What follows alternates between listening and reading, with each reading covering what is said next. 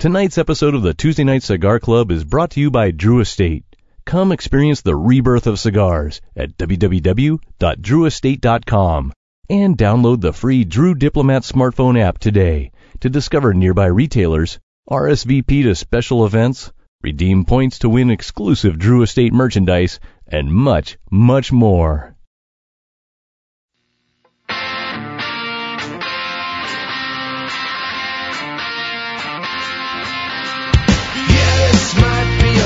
Mistake, but I'm having too much fun to wait. Flag her down when she comes back by. That one's yours and this one's mine. Bring another round. Bring another round. Bring another round. Bring another round. Bring another round. Bring another round. Bring another round.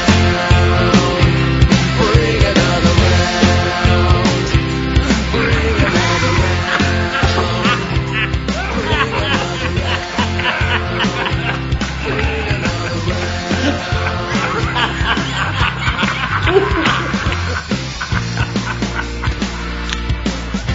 Here's the suckles. Good evening, brothers and sisters of the Leaf. Coming to you live once again from the corner of No Hope, it's the Tuesday Night Cigar Club podcast. Tonight, the boys welcome industry icon Pete Johnson of Tatuate Cigars to the show to discuss the 2019 cigar documentary, Hand Rolled, while the gang smokes his wonderful La Verite 2013 Churchill cigar. Oh, and they also drink the new Metallica beer. But the less said about that, the better. Masters of Pilsners? I think not. So sit back, folks, light 'em up, and enjoy the show. Well, boys, I'm sure you both had plenty of rest for tonight's big show. For those of you listening to the podcast rather than watching us on YouTube, I just did a massive eye roll, seeing as how the new Disney Plus streaming service just launched yesterday, and if I know you two numbnuts like I sadly do know you two numbnuts, I can only imagine how many hours of Boba Fett and other nerdy shit you've been gobbling up. I actually haven't watched it. I've watched the old Tailspin cartoon from the early 90s and the old Gargoyles. That's what I've been kicking on. I'm saving Mandalorian for this weekend. I said, Star Wars and other nerdy shit. You haven't slept in 48 hours, have you? Sleep is for losers. You son of a bitch. And with God as my witness, if any of you two at any point tonight mention that Han didn't shoot first again, because I guess they went back to that version, I'm out of here. I'm packing my shit and I'm out of here. I don't want to hear it. Oh, no, he didn't know, and now he's going to be all perturbed all evening. Wait. No. Get out of here. Welcome, everyone, to the Tuesday Night Cigar Club, episode 106. 106? Yeah. That sounds pretty Our good. livers are still kicking. Barely. We're going to do things a little differently tonight, in a good way for once. So I'm going to ask Yak Boy, totally out of sequence. You're in the hot seat. Real quick, give me info on tonight's two beers. Tonight's two beers. We have from Stone Brewing out of California, from a little bit of a spin-off, their Arrogant Consortia Brewing. This is it's called the Enter Night. It is a collaboration with Metallica. It's a beer that represents, as they say, a cataclysmic collision of two uncompromising supernatural forces. Does this beer sell out? Every case in the store. I'm assuming so. I hope so. Because it is a Pilsner, which I was like, why are we doing a Pilsner? But this one is actually, it takes from the California, the West Coast style IPAs. This is a Pilsner at 45 IBUs. So most Pilsners are much less, 20. But so this is like double that, so it actually has a little bit of bitterness to it. It's kind of like the Hans, where they kind of amp up the IPAs a bit. The Hans Pils? Correct. IBUs? And it's about 5.7 ABV, so it's a little kick to it. Any coincidence that they just released the Enter Night Pilsner and James Hetfield of Metallica just went back into rehab for alcoholism? Probably. That's Total coincidence. Total coincidence. Okay. He's dedicated. And this is, and as I said, it's from Stone Brewing. Stone, it started in San Marcos, California, in 1996. Yeah, they've been around a while. Still does good work. They do, do good work. They're very well known. Their flagship beer is their Pale Ale, but also from this, eventually came to one of our favorites, the Arrogant Bastard. Who you calling an arrogant bastard? I'm calling you an arrogant. No, the beer. Oh, of course. But they're now currently headquartered in Escondido, California, and have, since their founding, have grown by leaps and bounds and has moved on. They are the largest brewery in Southern California and the 8th largest craft brewer in the United States. Not to be confused Yes. with the other Stone, the Keystone. Oh, do they make Keystone? They do No, not. they do just- not. I think they check. You know, that has bottled beer taste in a can. Oh, it's Yeah. it's a great It's got tagline. something. Who's the biggest brewery in California? Sierra, Rogue. Rogue. No, excuse me. I'm not.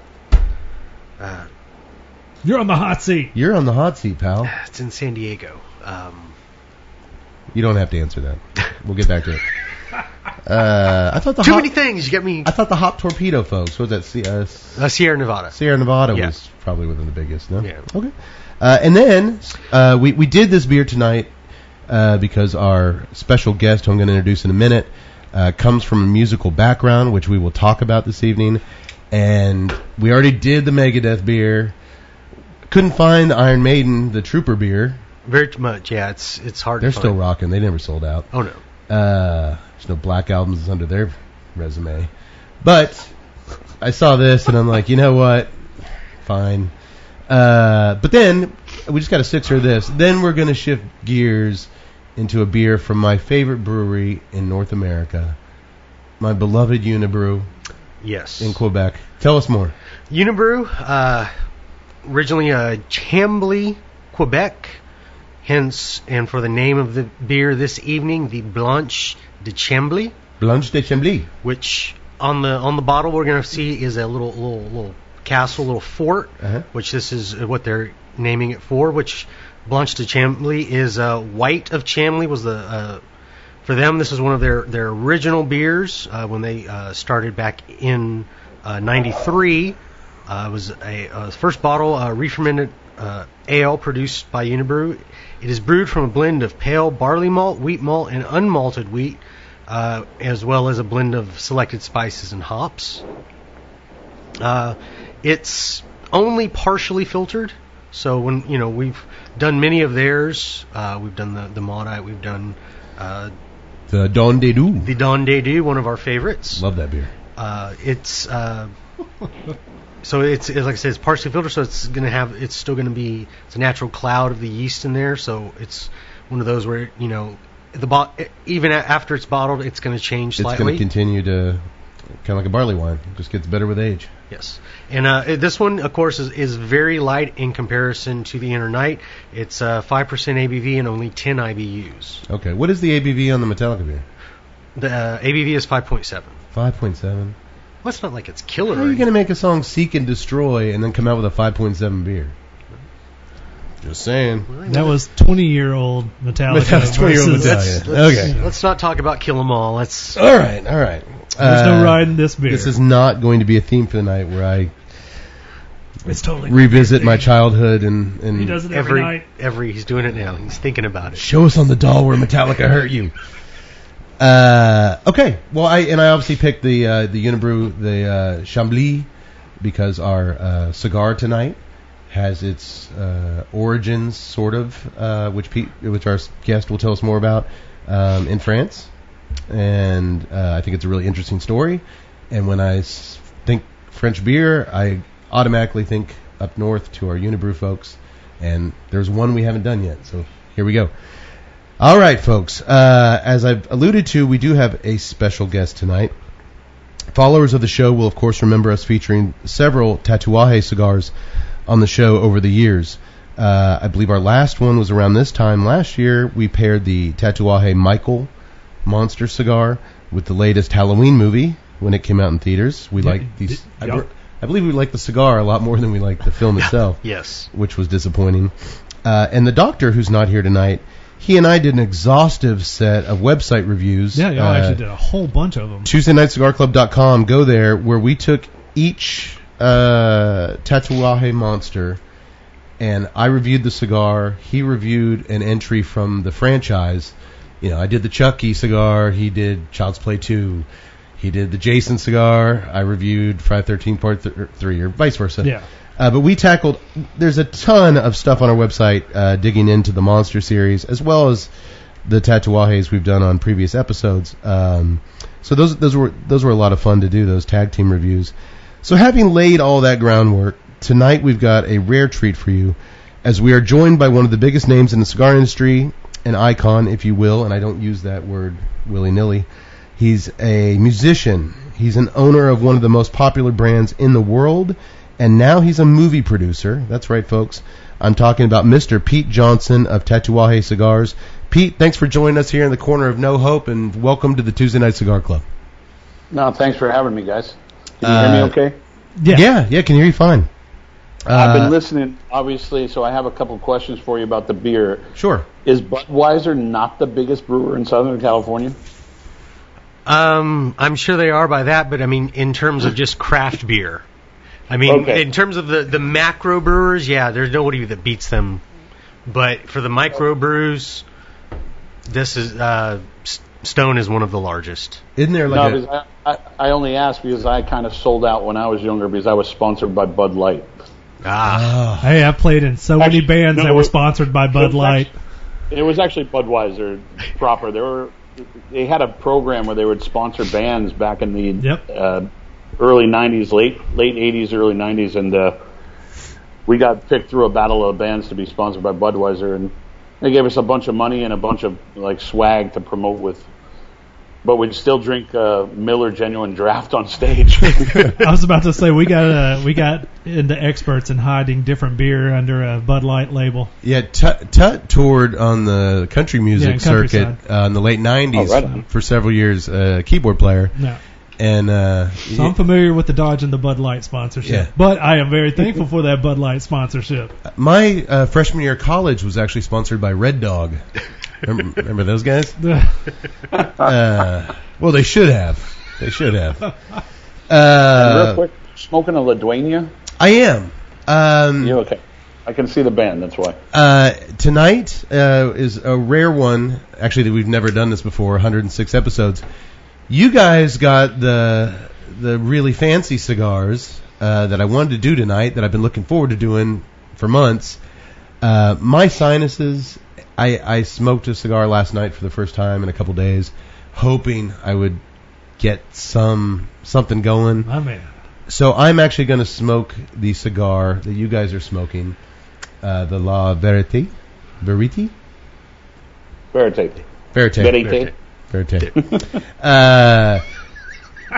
That's why he's here. La Verite. La Verite. I'm actually going to smoke it next week and compare my thoughts to what you guys do. But they look like they smell really good. But I'm not. They do. I don't want to be like, oh, this is just this is so the tastes are just blending. Just have you looking at me with puppy dog eyes the whole time. You guys are swell. Well, Pete, first off, doing a little bit of very little research before we talk tonight, I noticed a few similarities between Pete and myself. We both started smoking premium cigars due to celebrity influence. Mine, I talk about all the show, was Arnold. Pete, who was yours?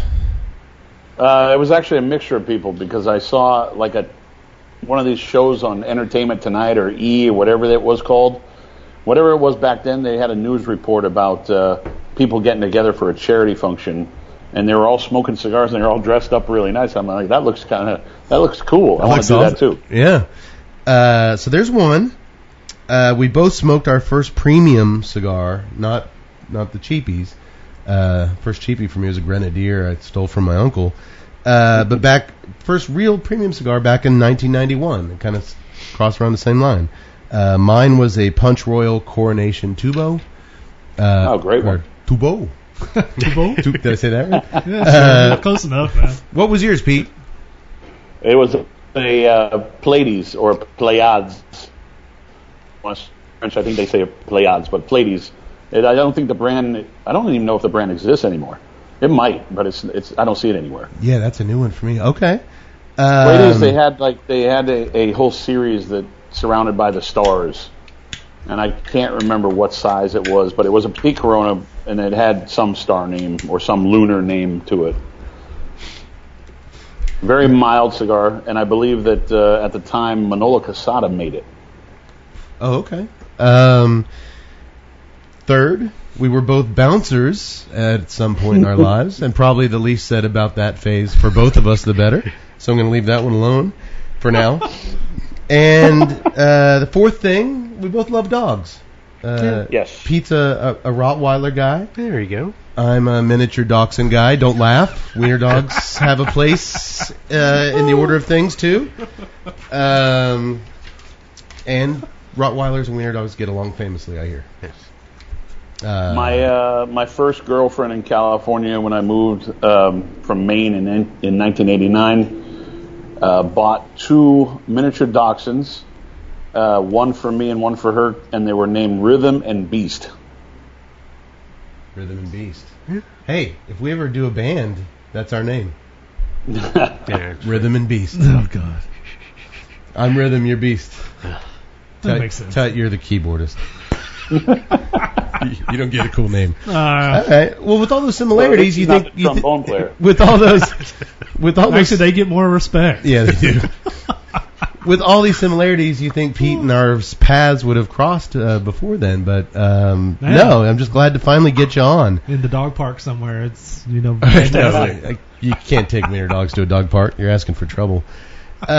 Pete, you tell a great story about your first job at Gus's Cigar Shop. Was that L.A. or Sherman Oaks? It was Sherman Oaks. Studio City, Sherman Oaks. Okay.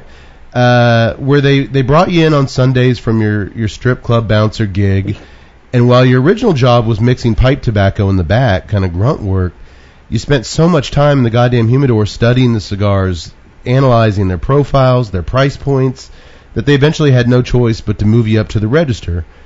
It reminded me a lot, and then I'll stop these comparisons, but it did. It reminded me a lot around that same time period of how I lived in the video store.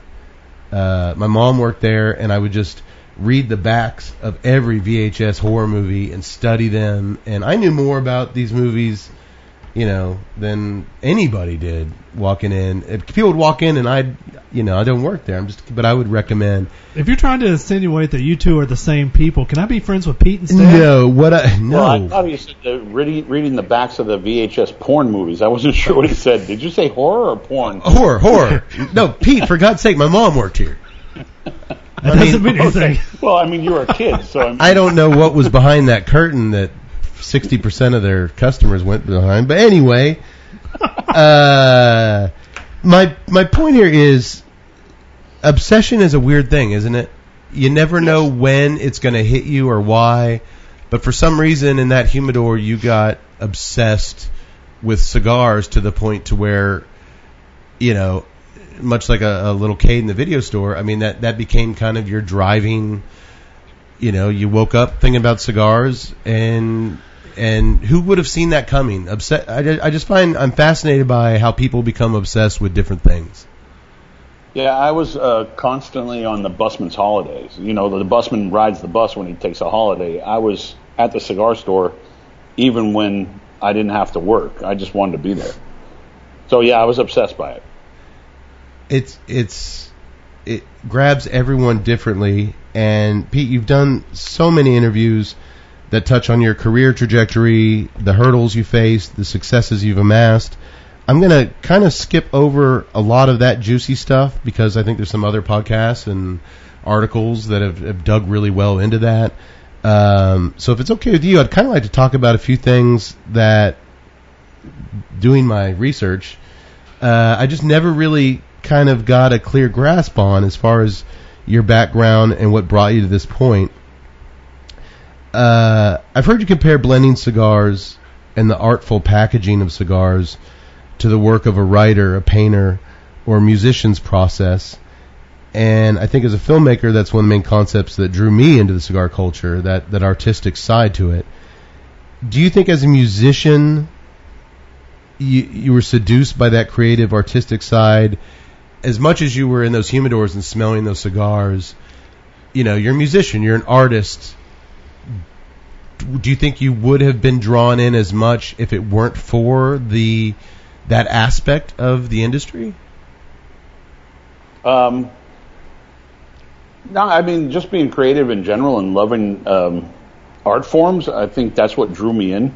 I realized that I met a lot of people early on that really showed me that the industry was a really good, solid core set of people compared to like the music industry where most of the people really suck.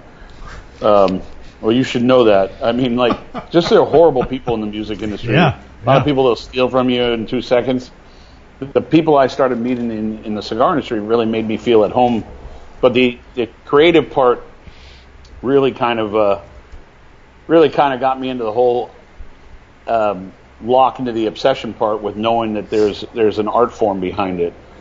But I mean, to be perfectly honest, I got so into the cigar industry is because I needed a job and having an outlet where I could express myself, even with mixing the pipe tobacco in the back room. It was something different than running around with a clipboard at a strip club. Right.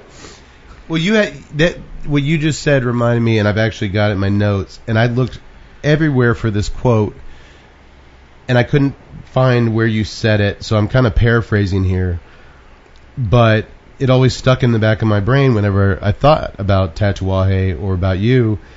You said something to the effect of, the music industry just never made sense to me, but I understood the cigar world. And once we decided, almost 5 years ago, to kind of put filmmaking in our, we spent a good portion of 20s and early 30s as an underground filmmaker directing films, to kind of do this podcast and kind of step our feet into the cigar world. I knew immediately what you meant because it just resonates so much. Because while I could never crack the film industry nut, when we dove into the cigar world, I both did understand it way easier than the film world. And I found that unlike the film world, it was highly welcoming and extremely helpful, the community, in holding my hand along the way. The only limitations on how far I wanted to go and learn were on me. I wasn't beholden to anything or anyone to grant me a golden ticket for access or success. I mean, it was just nice, and I imagine the music industry, like Pete said, it's just... Pete's absolutely right. Same amount of assholes. It is a bunch and of if sharks. anything, you have the majority of them not wanting you to succeed, not wanting to help you. And the cigar world was just the complete opposite of that. It has been the complete opposite of that. And, and then later on I heard Bill Murray say a similar quote. He's like, when they're like, why do you go to all these PGA events and do all these, like, the golf world has been very good to me. They're very nice to me. Like, I come from a business that's cutthroat and sucks the fun out of things that should be fun. And here it's embraced, and I think that's the beauty of the cigar world, is just how welcoming and how the antithesis of the entertainment industry, if it is. Pete, what was your give me some of your background as a musician? I mean, were you playing in high school bands and then made the move to LA, or? Yeah, I was actually, it's funny you guys are drinking the Metallica beer, because I was in a band that kind of rode the lines of Megadeth, Metallica, Iron Maiden. I had multiple bands that I was in throughout high school and junior high, but the last band I was in was more heavier, like that Metallica style. When I moved to LA, I went on vacation for 2 weeks to LA and realized that was the place I needed to go to if I wanted to become a rock star. Just the scene was popping at the time, and I left LA in the end of '89 and joined my band, which was much more of a hair metal band. We were kind of like Skid Row and Warren, that style. Yeah. Very pretty boys with long hair, and some people had blonde hair, dyed blonde hair. I think we actually hated our singer when he dyed his hair blonde. What was the name of the band? It was called Hung Jury. Nice. That's awesome. Yeah. Of course, it played into the well-hung jury. It played all over the place, but It works on many levels. We ended up changing our name because we had lawyers and management that told us that, okay, listen, you can't. If you're going to play a show, we don't want anybody knowing that you're playing it. You can't advertise you're going to play the show because we don't want anybody showing up. So they would send us off to like dives downtown Los Angeles to play these shows that no one would show up just so we would get tight. Like they would send us off to Hawaii for 2 and 3 weeks at a time and just play a dive club as a house band for 3 weeks. Yeah. Just so we would get really tight. So we changed our name to the Amazing Albino Hermaphrodites. I gotta tell you, I prefer hung jury. Right there, no one was going to come see us, right? But it was for a purpose. We did that for, I want to say that was 3.5 years, and we had a good time doing it. But it was like that story of Almost Famous. You're almost there, and you never could quite get there. Sure. So when you were working, I'm sorry. Go ahead. Well, no, go ahead. I'm sorry. When you were working at Gus's and you started to get into the cigar culture, were you at that point? Had you stopped playing? I had at the time I had stopped playing because I never really found a band that I wanted to be in. I did start playing again shortly after that with a guitar player named John Lowry. His girlfriend, actually fiance or wife, was a dancer at the same club, and we met through a couple of friends, and he needed a bass player for a band that he was in, or they were trying to get rid of the bass player and the singer of this band because they wanted to change their style, so they brought me in, and it was with this kid named John Lowry, who became a very famous guitar player named John Five. And Randy Castillo, who was Ozzy Osbourne's drummer. Yeah, I was about to say. Yeah, I know that name. And is that Johnny Five? Is that? Yeah, John Five. Yeah. Okay. But Randy Castillo, he played with Ozzy for years. Yeah, he played with Ozzy, Motley Crue, a bunch of people, but they wanted to change the style of music. They were kind of a heavy metal biker style band, and John was extremely talented, and I had an idea to kind of mix Nine Inch Nails and Nirvana together. Oh, okay. The interesting part about it is that when we started writing music, which was very much, grunge meets Nine Inch Nails, the producer that was producing everything said, "I got a great singer for your band.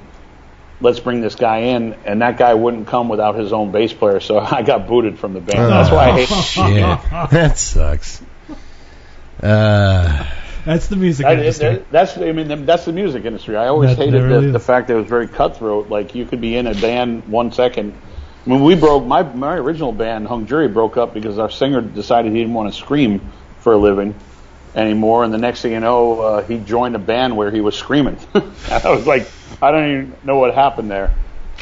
So I jumped around from band to band for a little bit, trying to find a right fit, and I never really found anything that was super cool.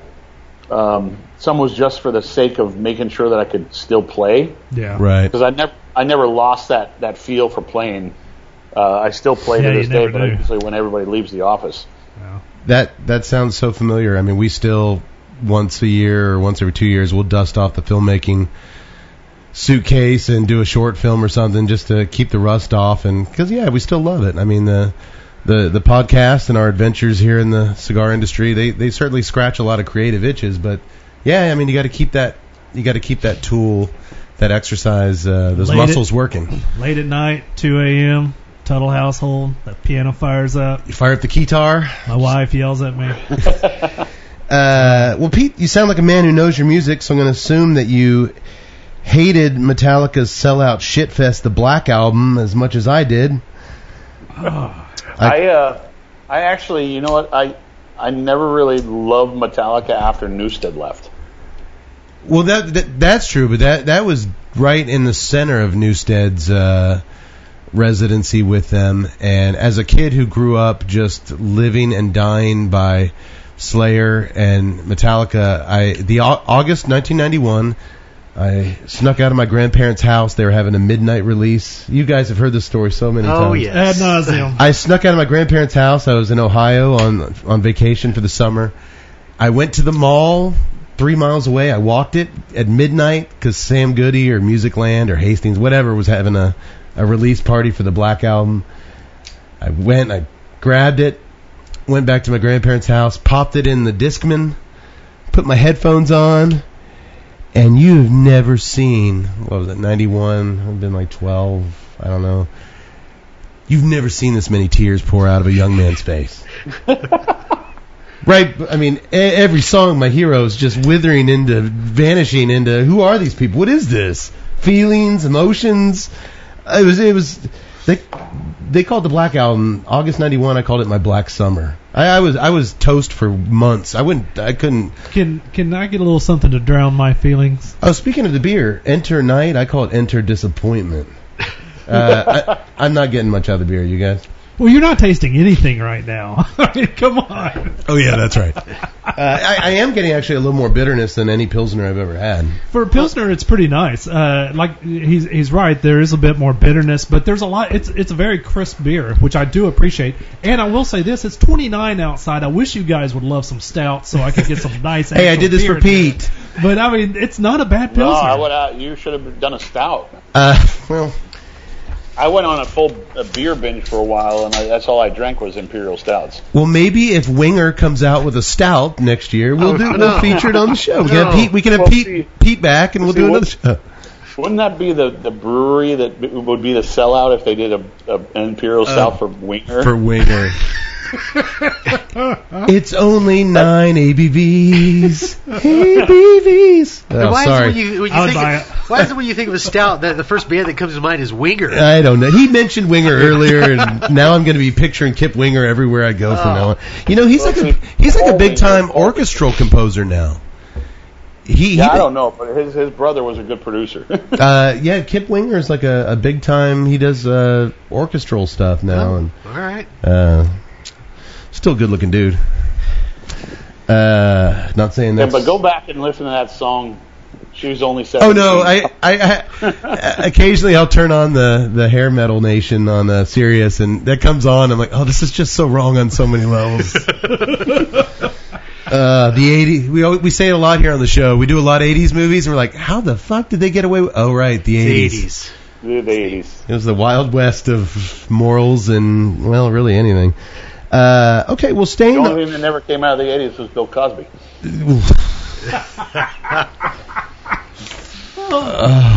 Hey, for once, we didn't bring Cosby into this. Usually we're the one bringing Cosby up in the conversation. That's why I was laughing. I like Pete. All right, we'll staying on the music theme just for another minute.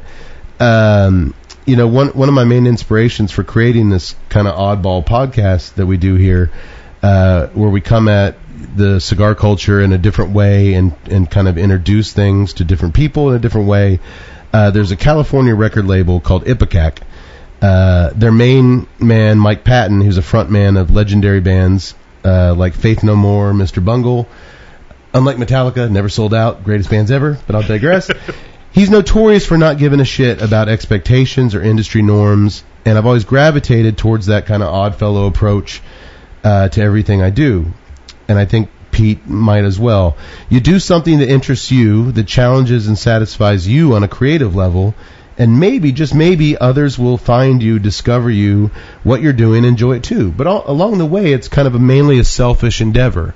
You're doing this for you, and it's just a blessing if it's a blessing if others find you and appreciate it. Yeah, I mean, every cigar that I produce with the Garcia family is made for my palate. If I don't like it, I never produce it. That's the luxury of making cigars. We don't like something, we just don't have to produce it. So the bonus is when actually other people enjoy it too. So if I like it and I know I'm proud of it, the bonus is when people say, yeah, that's really good. It's hard and it's disappointing when you hear people say, "Yeah, I actually hated that cigar." That's tough. That's a tough pill to swallow. That's like my Black Album sometimes. You know? And we get that a lot, actually. I think we probably get it more than Pete. Well, you know, a lot of people like their cigar podcast or cigar media kind of, tell us the release dates, tell us about the Leafs, and, what the hell are you guys coming in with all this other crazy nonsense? And that's fine. There's a lot of other venues that do it beautifully. Cigar Coop, Half Wheel. I mean, there's people that do those things wonderfully. We just always kind of had this idea that we sit around and smoke cigars and drink and talk about films anyway. What if we did it in a way that where maybe people would tune in for film talk or beer talk, and we're just glowing over these cigars, and they've never had a cigar, and it's like, God damn, these guys made that cigar sound delicious. I'm going to go try that. So you guys are doing it for yourselves? Pretty much, yeah, absolutely. Yeah. And like you said, you're not going to sell a cigar that you don't smoke. We wouldn't do this if we weren't probably going to do it anyway. Yeah. But you wouldn't do it if you weren't having fun at it either. Absolutely. Yeah. Absolutely. Real quick, speaking of which, how's your cigar treating you fellas? Oh, it's very nice. Yeah. Yeah. It's a nice little breadiness to it that I'm really, really kind of appreciating. It's breadiness across the paddle. There's a little bit of spice on the Retro Hell. I love the rustic feel of it. The wrapper, just the way it holds in the hand, is just very, very elegant. You're very big on the physicalities of a cigar, the way it feels, the way the smoke. I'm sorry, the aesthetics. The aesthetics is part of it. I mean, no, it sure is. The way the smoke travels up. Kind of like what Pete was saying earlier. When you see, I hate to say the celebrity influencers or whatever, but when you see those people, they look cool. It's the look of the cigar. It's the smell of the cigar as well. So that, to me, that's very important. The aesthetics are always part of the experience. Oh, I agree. Yak Boy, what are you getting out of this sucker? I agree with Tud. There's a little bit of breadiness there, but on the beginning, when I lit up, there was a very chocolatey taste. I really enjoyed that. Okay. And I was just, ever since then, it's mellowed out. There is that little.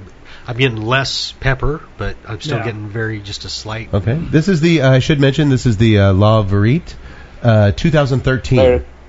Did I say it wrong? Did I say it wrong again? Yeah, you could say it in layman's terms. You could say it Verite. If you want to say it in full gringo, Verite. Like cigar, because it's got a nice bit of toast. In French, it's like Verite. De la Verite. There we go.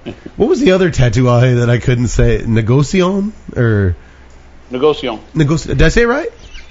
I finally said it right. Well, it's a soft T, but yeah, you can say negociant. Negociant. Maybe I just need to have a cold. And, so I need to know. I can tell it's either the 9 or the 13. What year is it on the band? The 13. 13. Okay, so that was my last version that I did. Correct. This is the Churchill of the last one, and I understand, Pete, that there's another coming soon. Or they're currently aging? I started working on one. It wouldn't be aging yet. I started playing with blends because the tobacco's not ready, so I can't really make the cigar yet. The first attempt completely sucked, so I have to go back and try some other versions of it to see if we can correct it. If it doesn't work out, then I'm not doing it. No, I'm just picturing there's been times where we were in we would do live taping from the board, and I walked off that stage going, "Damn, that was good." Got back the next morning, listened to it. Damn, I was drunk. It's not good. Sponsored by Bud Light. Well, real quick, I guess since we're talking about the cigar, I'm kind of jumping all over my notes here. Pete, can you tell us a little bit about the Verite? And it's a very unique process and approach to blending the cigar. That's why I chose it. The minute I started kind of reading up on the cigar, my ears perked up because it is very unique in the way you approached the blend process. Could you tell us a little bit about it? Yeah, it's definitely a one-off type of thing. This is a project that I started around late 2009. I I was in the factory and we were walking by the pilons of the tobacco from their first crop that was at the end of 07, beginning of 08. So when they planted it in 07, they cropped it in 08. So that's why the first vintage was 2008. So somewhere in 09, we were walking through the pilons and we decided to start rolling up tobacco to taste the tobacco off the pilon, and it happened to be really good. So I had an idea that, okay, listen, I want to do a project off of just that one farm, because at the time it was the only farm the Garcias owned. The farm's called Estrella. It's right in the center of Esteli, and it was the only farm that they had. So I didn't really have many options to play with, but I said, listen, I want to create a cigar with just that tobacco, and they thought I was completely nuts. Because when you talk with a tobacco grower or a roller or even a blender, they'll tell you you need to blend regions and you need to blend different characters to get a complex cigar. But I just wanted to try it. My idea was to kind of theme it around like a Chateau wine, where it's from one Chateau, the grapes come from that one vintage. The grapes come, they blend it from their vineyards surrounding their property, and that's basically all they get is that year. So you're doing a vintage. That's what they're using. So, and the joke was the truth is the translation of La Verite, and it was because I couldn't call it No Bullshit. And at the time, a few of my friends in the industry, we were talking about going on a No Bullshit tour to kind of call out all the bullshit in the industry, because we live in an industry full of romance, and there's a lot of like made up stories about where the tobacco came from. So it was one of those things I wanted to make sure that I kind of almost self-regulated myself, self-regulated it, and said I'm not going to mix farms or mix regions. I just want that tobacco, and if I come up with a shitty cigar, I just don't have to make it. The truth. We featured only one other single farm cigar on the show 2 years ago, Steve Saka's Nakatamale, which was another wonderful. Yeah. We really liked. I was trying to remember what the single farm one was. It was the Nakatamale single farm cigar, and there's just something. I didn't even know that he made that off of one farm. He did. That was kind of that's one of his muestras, and it was just listening to him kind of talk about basically what you just did. The industry looking at you like you're a psycho for even thinking you can get a complex cigar off one farm. But you guys sure seem happy. Yeah. I will be next week. I'm diving in. When you talk about Nicaragua, you talk about different regions like Jalapa and Esteli. You don't even need to talk about. There's Cundega and other regions also, Ometepe. But if you talk about just Jalapa and Esteli, that's where you can create a very well balanced and complex blend. So when you're talking about just making a cigar out of all Esteli tobacco, you better be creative with trying to tone down some of the spices. And if you taste the first vintage, it's actually pretty medium bodied. Really? I'm like, no, don't tone those bad boys down. Just full throttle it, man.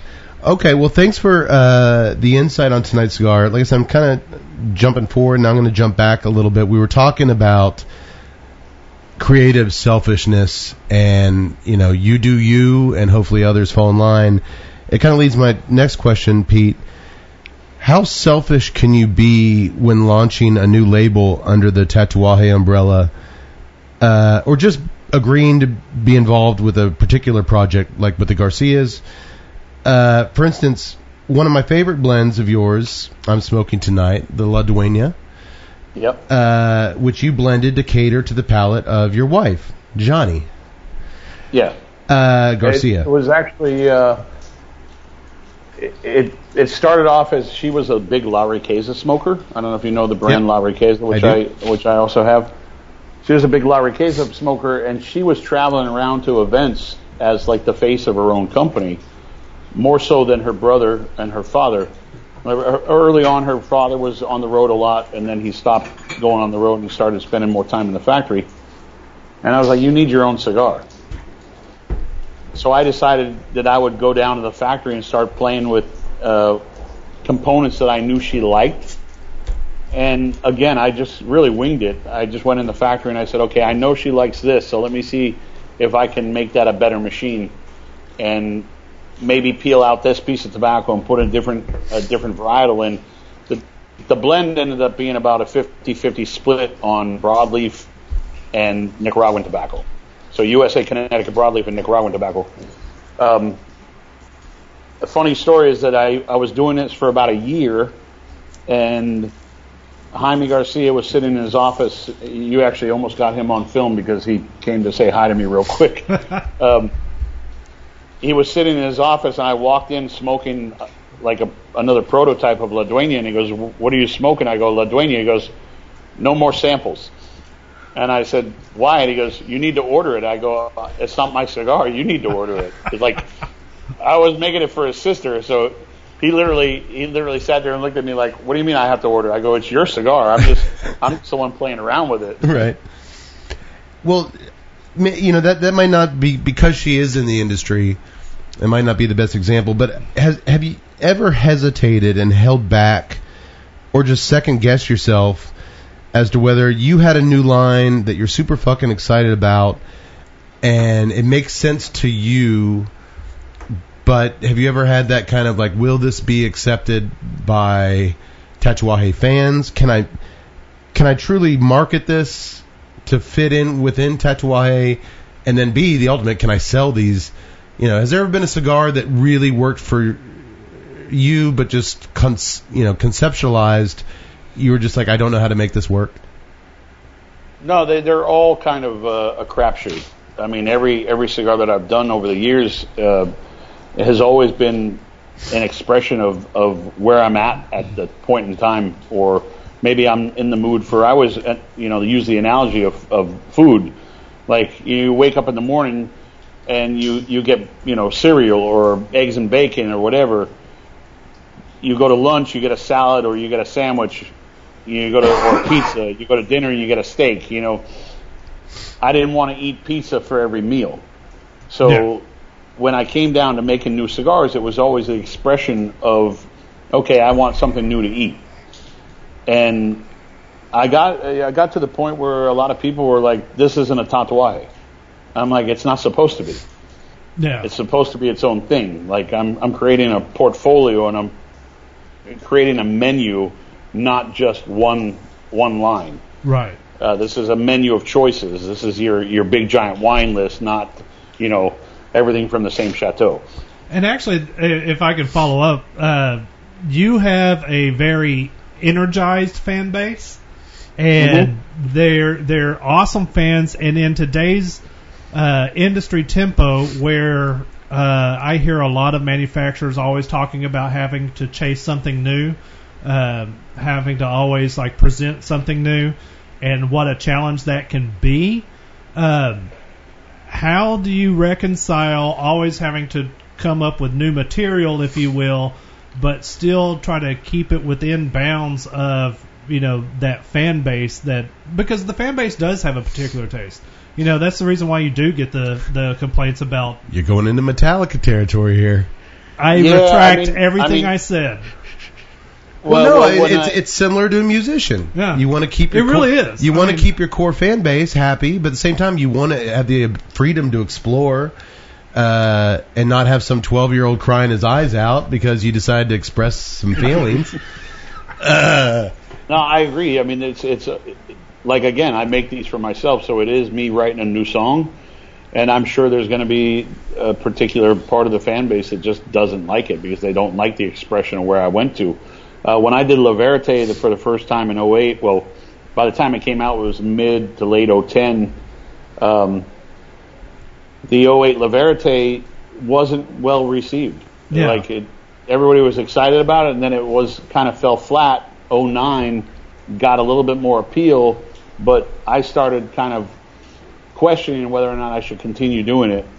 And I remember Jonathan Drew, actually, I had a conversation with him. He goes, I understand what you're trying to do with La Verite. Don't give up on it. He basically gave me that pep talk. He was like, don't give up on it. It's a really cool concept. Don't give it up on it. In 2010, when I had a few blends ready to go, I gave them to some friends, and had bands and everything made up for them. And then the question mark kept on popping up in my head. And as much as my friend said, "Oh, this is going to be great," I didn't feel comfortable about it, so I actually never produced it. I kind of got another that popped into my head. Okay, so you blend a cigar and you like it, and then a few years down the road, maybe your palate shifts, or maybe I don't know if this is politically correct to say, maybe you grow bored with the blend, but it's a popular blend. How do you approach that in terms of, still having to try to make? I mean, do you ditch the blend? Do you keep trying to make it consistent? I mean, and to me, that's got to be a challenge if your palate moves or you're interested in, another blend, to keep having to come back to that popular blend and, keep blending it, year after year to try to maintain consistency. No, I live for the core line. I mean, to make sure that I can have a core line product that sells every day of the week is where I'm at. The other blends that I'm doing are just those expressions. Yeah. I'm hoping maybe one will catch because I enjoy it, but it's there for a purpose. It's not there it's not there to take over the sales or the spotlight from the original product. I mean, I'm still concentrating more on my original product in Miami than I am on pretty much everything else. Just because it still is my core and it's where I started. And I know I can go into that cigar every day of the week and enjoy it. I mean, to go to the music analogy, you go see a band, they're going to play your 10 songs you showed up to hear. What's the Sam Kinison line? The Beach Boys having to play In My Room for 60 years? But you get to introduce a few new songs, and at first maybe the crowd isn't too into it, but 5 years from now, those are the songs they want to hear. You just kind of keep growing, keep introducing new stuff, working it into the your main set list. I'm dropping all sorts of music. I'm sorry. Just shut up and play In My Room. For the 60th year. Well, I did a cigar that I had out in from 04 to 07. I made a small production of it with a different factory called Nuevitas and Nuevitas Hibero. Those cigars back when I discontinued them in 07, I said I would never make them again. When I brought them back out last year, I had a big question mark from the recipients that were smoking it. I loved what I was doing with it, but it kind of got mixed reviews. And then over the last 6 months now, everybody seems to be catching on to it. It's a very good. That's the Orange Band, correct? Yeah. Yeah, it's a good cigar. I had my first one not too long ago. It was a very good cigar. So it's one of those blends that at first people were like, I don't know about this, and then they started trying it again. They're like, wow, it's kind of coming into its own place. I hate to say this, but in the cigar industry, it's usually when we make a blend in the factory, we enjoy it, we love the hell out of it, and then somewhere along the lines, the factory normally messes something up. That's pretty much it, because it's always like it's new. It's like throwing a monkey wrench into it. Yeah. Into the factory. You're like, okay, the machine's already working fine. Let's throw this new monkey wrench in, right? And let's see how much they fuck it up. Sorry, can I say that? Oh, yeah, trust me. See how they can screw it up in the first few months, and then you somewhere around the 6 month mark, they start to get in the groove, and the machine starts to work perfectly again. Right. Okay. Well, you know what? I'm gonna wrap up the cigar portion of our talk here with one last thing. You've talked at length on other podcasts, other interviews, much more highbrow than ours. And one of the things that I really one of the stories you told that I really gravitated towards, and I think our audience, if you'll indulge us, because we do have we've got a big audience of drinkers. And I'm certainly, over the years, have become much more appreciative of wine. And Todd, I know you as well. Wine drinkers. Cody, you too. I didn't mean to leave you out. Yeah. But you did an interview with get this, guys, the Bovida podcast. The Boveda? Yeah, we've been saying it wrong all these years. We've been saying Boveda. It's Boveda. I've heard it both ways. Well, it depends on who you hear it from. Okay. Boveda. Boveda? Boveda. Oh, God, now a third way? You're killing me, Pete. You know, I'm just going to say Boveda because it's... on who originated the word. Then you have to follow, like, how they say it. Well, I kept waiting for the Boveda guy to say it. He never said it. Excuse me. So you did a very lengthy podcast with the Boveda, and I encourage everyone to go out and listen to it. It's a really good talk. I'm going to keep saying Boveda. I can't. I'm sorry. Or Boveda. I was fine until I heard Pete snickering. Well, you told the story of with your wife Johnny's help, you wanted to create a wine. You've been having your feet in the winemaking world for some time now, to celebrate the Garcia family getting Cigar of the Year back in 2012 for the Flor de Antilles. Yeah. Did I say that right, Antilles? No, Flor de las Antillas. Damn it. Dude, you got to get your NPR voice on. I got to take some notes. It's the cold. I normally say these things. Yeah, it's the cold. I normally say these things perfectly. Well, you told the story. You wanted to make a wine to give to members of the Garcia family to celebrate, Cigar Aficionado, Cigar of the Year. It doesn't get any bigger than that. Excuse me. And the story gave such great insight into the creative side of both what you do with cigars and wine. And because 1/3 of our audience is here for the Beverage Talk, would you mind sharing the story with us? Because y'all basically made a badass wine by utilizing tobacco vernacular. And I think both cigar lovers and booze hounds in our audience would really appreciate that kind of unique process to winemaking you took from a cigar angle. Yeah, I kind of always thought about it. It was actually, I was over there to blend my 2012, finalize my 2011s, and blend my 2012 vintage at the chateau I was working with. And I told Yanni, I said, you should do a wine. And she goes, I have no idea what I'm supposed to do. I go, it'd be great for you guys to have wine to kind of share to everybody, your friends and family, to celebrate this big deal. Number one, huge, right? And she goes, well, I don't have any idea what you're talking about as far as I don't know what I'm going to like and how I'm going to put it together. And I said, call your dad. And we were already in France, and we were probably a few hours before we were supposed to go do this kind of mashup. We were going to go sit at tables and pour beakers together with different wine varietals. And I said, call your dad and ask him if he had a perfect cigar to tell me the components of the cigar, not like the straight up, like, oh, where's the leaf laying and, how am I going to place that Viso in there? Tell me the percentage of the seed varietal that would make the perfect cigar for him. And he told us, I think it was like 35% Corojo, 35%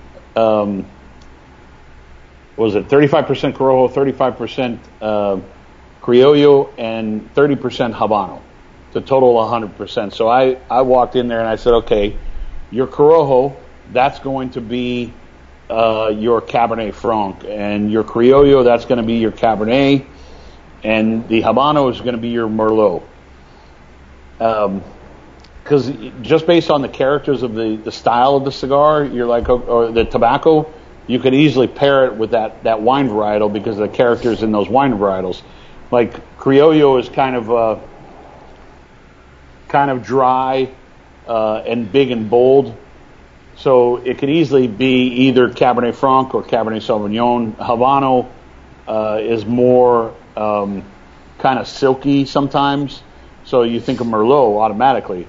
You think of that joke in that movie where it's like, I'm not fucking drinking Merlot. Yeah. So she went in. I said, okay, here's your 3 choices of Cabernet Franc. Tell me which one you like best. And she sat there at the table and she picked her favorite Cabernet Franc. And then we got to the Merlots, and I said the same thing. I think there was 4 different Merlots. I said, pick your favorite Merlot. And then we got to the Cabernet Sauvignons, and I said, pick your favorite Cabernet Sauvignon. It ended up being that she had 2 Cabernet Sauvignons that were pretty close, but I leaned towards just the one to start, and we did the exact component, percentage blend based on what her father said together, and we said, okay, this is your starter, this is your basis. Let's see where we can go. And then we stuck with the percentages, but we shifted to adding different vineyards of those components in there. So we stuck to the 35% Cabernet Sauvignon, but we did 2 different vineyards. And we stuck to, the 35% of the Cabernet Franc, but we stuck to 2 different vineyards. And the Merlot, we ended up choosing just 1 vineyard. By the time it was done, I think she had 5 vineyards in there, and it turned out to be a beautiful wine.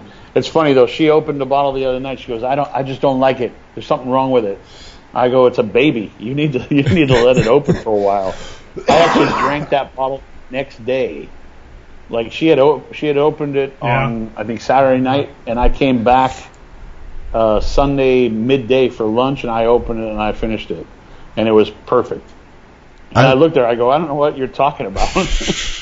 I love that story. I just love the meld. Yeah, my mind just went. The melding of worlds, between. It's a great way to think about it. It really is. It's such a unique process to make a wine, and coming from the cigar approach to it. Like when I heard it, I knew our listeners would really get something out of it, and you, Tut. Yes. Well, that's again where La Verite was kind of spawned from, was my love of wine. So if you look at the label on La Verite, not the band, but on the label of the box, it actually gives you component breakdowns of how much of each seed varietal is in there. And I always correlated a cigar varietal with a wine varietal. If you look at it, it was always pairing the classic French wine varietals with the classic Cuban seed varietals. That explanation actually has me wanting to go back and explore more Criollo. I like it. That sounds like it's perfect in my taste. Maybe I've just been discounting it. Maybe so. Speaking of the boxes on the Verite, who does the artwork on the 2013 box? That kind of it's very much in the tradition of a wine, of a label you would see on a bottle of wine, but that artwork with kind of is it like trees and the colors swirling, it's beautiful. It's absolutely beautiful. No, I think if I remember the name of that piece, it was called like Distortion or something like that, or something along those lines. I can't remember the name of it. There's a long story to that. So every year, I kind of followed Mouton Rothschild. Every year, Mouton Rothschild would put a new artist on the top of their label. And, of course, they had people like Marc Chagall and, very famous, Picasso, sure. And very famous artists. I couldn't very well afford stuff like that, so I decided to put out a few feelers into the cigar market. And I said, if anybody's an artist and you want to come up with a piece of art, I might use it for my label, and if I use it for my label, I'm going to give you a 100-count box. So the first year I actually dedicated it to my friend Paul Hernandez, who had passed away, because he was a old school graffiti artist. Like, he was an OG graffiti artist that used to roll with a crew that some of these artists that he used to roll with are now hugely famous, and they paint like $50,000 commission pieces. And I used a piece that he did in Miami for the company Altoids. And it was basically his tag name, and it said SAR, S-A-R. That was his tag name. So it was a piece that he had done on that wall in Miami. The second year was done by a lady by the name of Ellen Knowles in Ohio. It was kind of partial to me, because it was me and a bunch of friends doing, like, we were drunk in Bordeaux one night, and we were doing balancing acts on a umbrella pedestal, and that sounds familiar. Oddly, that's not a unique story.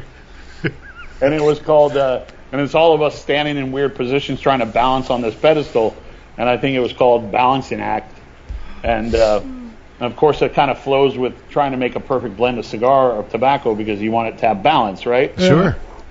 And then in 2010, I had already put the contest out there for the 2010 label, and this guy named Austin, I'm trying to remember where Austin lives, in like Nebraska or something like that. He was at an event of mine. He shows up with a 3x9 painting of this piece. And then I decided to not even do the 2010. And I said, listen, man, I'm going to pick you for the next one no matter what. Right. So finally in 2013, I picked his art to be on the lid. It's awesome. It's honestly what... Here, I brought this. I'm sorry, kid. I promise, though, I'm going to remember you. How could I not remember this? But no, it grabbed my attention immediately. It's just a really... It looks like you're looking at a wine bottle, but I love that artwork. And once again, the worlds collide. Art, wine, cigars. Okay, well, because we don't want to keep you here all night, Pete, that's it for the cigar talk. Let's talk movies. This is I don't mind sitting on a little bit of the movie part. This is the first time in almost 5 years of doing the show that we've had a cigar maker on that was qualified to also talk movies and filmmaking. Like actually being part of the process. Correct. We've had some cigar makers on that have been in some films that when we brought them up, they dropped off Skype and threatened us with lawyers not to do stuff. You got the writer. You're not supposed to mention that. I'm not naming names. Pete, you are the executive producer of tonight's film that we're talking about every episode. Yak Boy, what do we talk about? A premium cigar. A premium cigar. Craft beer. A craft beer. And a film. And tonight, the film is, in my opinion, the rather fantastic documentary Hand-Rolled. Can you tell us, Pete, about how you came to be involved in this project and why you obviously felt it was an essential story that needed to be told? Well, I always wanted to make some type of documentary about the cigar industry. I had been watching a lot of wine documentaries that I really enjoyed, and they started to do a series of wine documentaries called Somm. I don't know if you've heard of them. Somm was the first one where these five guys were taking there's four guys were trying to take their test to be master sommeliers, and the second one was called Into the Bottle, and that's where all the storytelling came up, where they went to different vineyards across the world and they met the winemaker and they heard the stories of where they started and why they made the wine and how many generations are making the wine. So when these guys, Jesse and Steve, came into the trade show, this was 2016, I think. Oh, 16, okay. It was at 16 or 17 when they showed up, and they said, we don't want to bother you. It premiered at IPCPR 2018 when we were there. 18. So that I think it was it was a 2-year project at that point. That would have been 16, yeah. Yeah. So they pitched it to me, and I said, listen, if you are willing to look at some of these wine documentaries I'm really into, one called Somm Into the Bottle, another one called Red Obsession that Russell Crowe narrated, I said, I'll consider, helping out as much as I can. And I'm out of curiosity, how much does a film like this, what type of budget are you talking about? They gave me some number. I said, well, yeah, I'm not able to do that type of. Well, we can't get Russell Crowe. What's RoboCop doing? Yeah. Well, yeah, that's another whole story. I'm gonna get to RoboCop. We did it on the cheap, but I every time they would show me more footage, that's when I was like, okay, here's another check. And it became one of these things like I wanted to be part of giving back something to an industry that's been so great to me. It shows. It absolutely shows. I think the Hand-Rolled team has admirably delivered a film that, given a wider and wider audience over time, it just dropped within the last few months on iTunes and Amazon. You guys, we all rented on Amazon? Yeah, rented it on Amazon.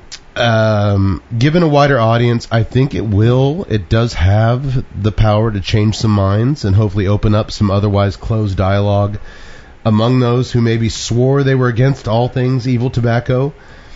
and I really believe that the extremely personal stories told in the film from those within the industry. Some of these folks in the movie they've been in the tobacco industry for generations. We're talking the Fuentes, the Padrones.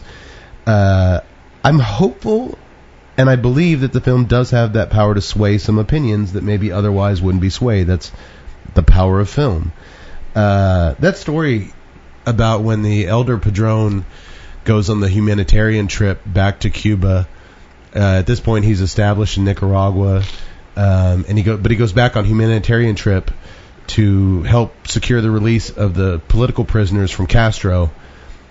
And Castro asks for one of his Nicaraguan cigars that he's heard so much about, and the media takes this picture of them sitting down at a table, skews it, and the end result is, Padrone's a traitor. He's a communist. Now getting bomb threats. They burn down his factory. They firebomb his Miami offices. Documentaries that lack those power punches. I thought I knew cigar history somewhat. That story floored me. Holy shit! Oh my god! And to see this, this gentle. I don't know how old he is at this point, but he's telling these stories, and at the end of it, he says this great line I'm still here, and it was just that's just so fucking awesome. But it was just such they do the right thing with the approach to this stuff, where they incorporate just the right amount of archival old news clips, of JFK and the Cuban crisis. Castro, even the Batista in the early days of Cuba, I thought they balanced. Boy, they really found a nice treasure trove of archival footage to really sell this stuff. I thought they did a great job of humanizing everything. They made the audience care because you actually see. I'm not a cigar historian, so for me, this documentary was very pleasant because I got to learn a whole bunch of stuff that I didn't know. But I could see as an outsider, you're not just looking at brands. You're not just looking at brand X, brand Y, brand Z. You're seeing the actual stories, the families, the workers. You're seeing the human element to what makes that company. To where, I think I'll use the term cigar family over and over and over again. And I thought that was quite appropriate because it wasn't just company. It was family. Yeah. Yeah, I mean, Pete, was that the ultimate goal of Hand Rolled, to put human faces, real people and their real lives, kind of into the bigger discussion of premium cigars? Yeah, I mean, Jesse and Steve wrote the whole film, based off of what they heard from everybody, and the more they listened to the people's stories, they really kind of started focusing on, the humanizing factor, and telling the stories of how these people are just normal people that just grew up in an industry in a world that they've been living for generations. I think the big key of the movie was really Jesse and Steve's goal was they were hoping they became huge cigar fanatics. They were already fans of cigars, but they just fell in love with the industry. How could you not go into all these amazing factories and talking to these fascinating people? I mean, it's kind of a cream dream from a cigar from a cigar nerd standpoint. I mean, yeah, how could you not just go nuts? Their biggest goal was to make sure that cigarettes would never be associated with cigars ever again. I think the film does a very good job of that. I absolutely do. Although there was my favorite moment in the film when they discuss cigarettes. They're showing the automated process of how many premium cigars are made in a year compared to how many cigarettes are made in a day. Yeah. And listening to RoboCop tell you about the automated process, I'm like, that's kind of ironic. Okay. I got a question. That's a little deeper then. Yeah, right. Is the PCA and the CRA sending DVDs of the film to every member of Congress to kind of open their eyes to this beautiful industry that we all love, and they're so hell-bent on fucking up? I mean, are they utilizing this film properly? I actually did an event with the PCA, a small little showing at their offices in D.C. recently, where we showed it to some staffers, so they could go back up to their house people, their congressmen or their senators, and kind of tell them about, hey, this is an industry that's like really mom and pop, and it seems like it's being lumped into the wrong category, and it seems like everything that the bills that are coming up keep on including, this small family-owned industry that's really getting screwed by the cigarette industry in a sense. Yeah, absolutely. For those listeners who aren't familiar, the PCA is the new name of the IPCPR, which is the biggest kind of trade organization representing the industry. Well, seeing as how the film is primarily focused on old-school traditional tobacco families and their personal stories and legacies, it seemed to us that there's kind of a separate tale that's better told in maybe another film, where the focus would be, and maybe also effective, on cigar culture over, the last 10 to 15 years with the advent of social media and the profound influence that certain personalities, like yourself, Pete, have had on the growth of the subculture, especially among 20-somethings and 30-somethings, and, the fandom, basically. That's something, Pete, you know a ton about with your Saint and Sinners members, your Tatuaje bus tour. I think that side of things in a documentary would be fascinating to people because they have no clue that this world even exists. Years ago, Tut and I went to our first cigar festival in San Antonio. This would have been before the podcast. We stood in line for nearly 5 hours. I'm not fucking with you. 5 hours to meet Jonathan Drew. I did not plan that. I had no intention of doing that. We didn't know it was going to be 5 hours. And after was he giving away the new iPhone? No. After hour 3, one of the guys we're with, he bailed. He's like, dude, it's not like Tom Cruise. I'm out of here. I don't know who this guy is. But let's just see where this goes. I was actually from a weird outsider perspective because I wasn't that big into cigar culture and that big into cigars, but Kate asked me to go and I was like cool, and then I had my camera there and I was kind of documenting this entire process, and we get in this line and I knew that Kate was a big fan of this guy. But I'm a big fan of how people interact, and I was watching him just do this meet and greet line for 5 hours, thinking this guy's got to stop pretty soon. And I was like, pretty soon he's going to say, all right, that's enough, and then he's going to cut us loose, and I'm going to go on my way. But no, 5 hours I stood in that line. It dawned on both of us, Pete, as filmmakers at that time, that there was a unique documentary opportunity standing right there in front of us. The insane brand devotion. I mean, insane, 5 hours in line. The straight-up passion of the cigar subculture, the dynamic and completely unique personality of JD. We thought if we could capture that in a film, it would be a really effective way to introduce non-cigar folks to the cigar world in ways that only a really good documentary could do. Entertaining and informative, but it's there's something here. Yeah. And I go to Pete. I don't know if you've seen it, but getting back to music, I wasn't really a fan of the White Stripes. I wasn't really that familiar with Jack White until one night, late at night, I'm flipping channels and I stumble across the guitar documentary. It Might Get Loud on TV. Yeah. And it's Jack White. It's Bono. Did I say that right? Bono. It's Bono. No, it's Jack White and The Edge. And The Edge. I'm sorry. Yeah, he's the one who I totally said it wrong. The Edge. The Edge. And Jimmy Page. Yeah. And I'm just transfixed on this documentary. And so for the next week, I'm gobbling up all the Jack White music I can get my hands on. And that's what great documentaries do. And I was like, you know what? There's a story there in the cigar world.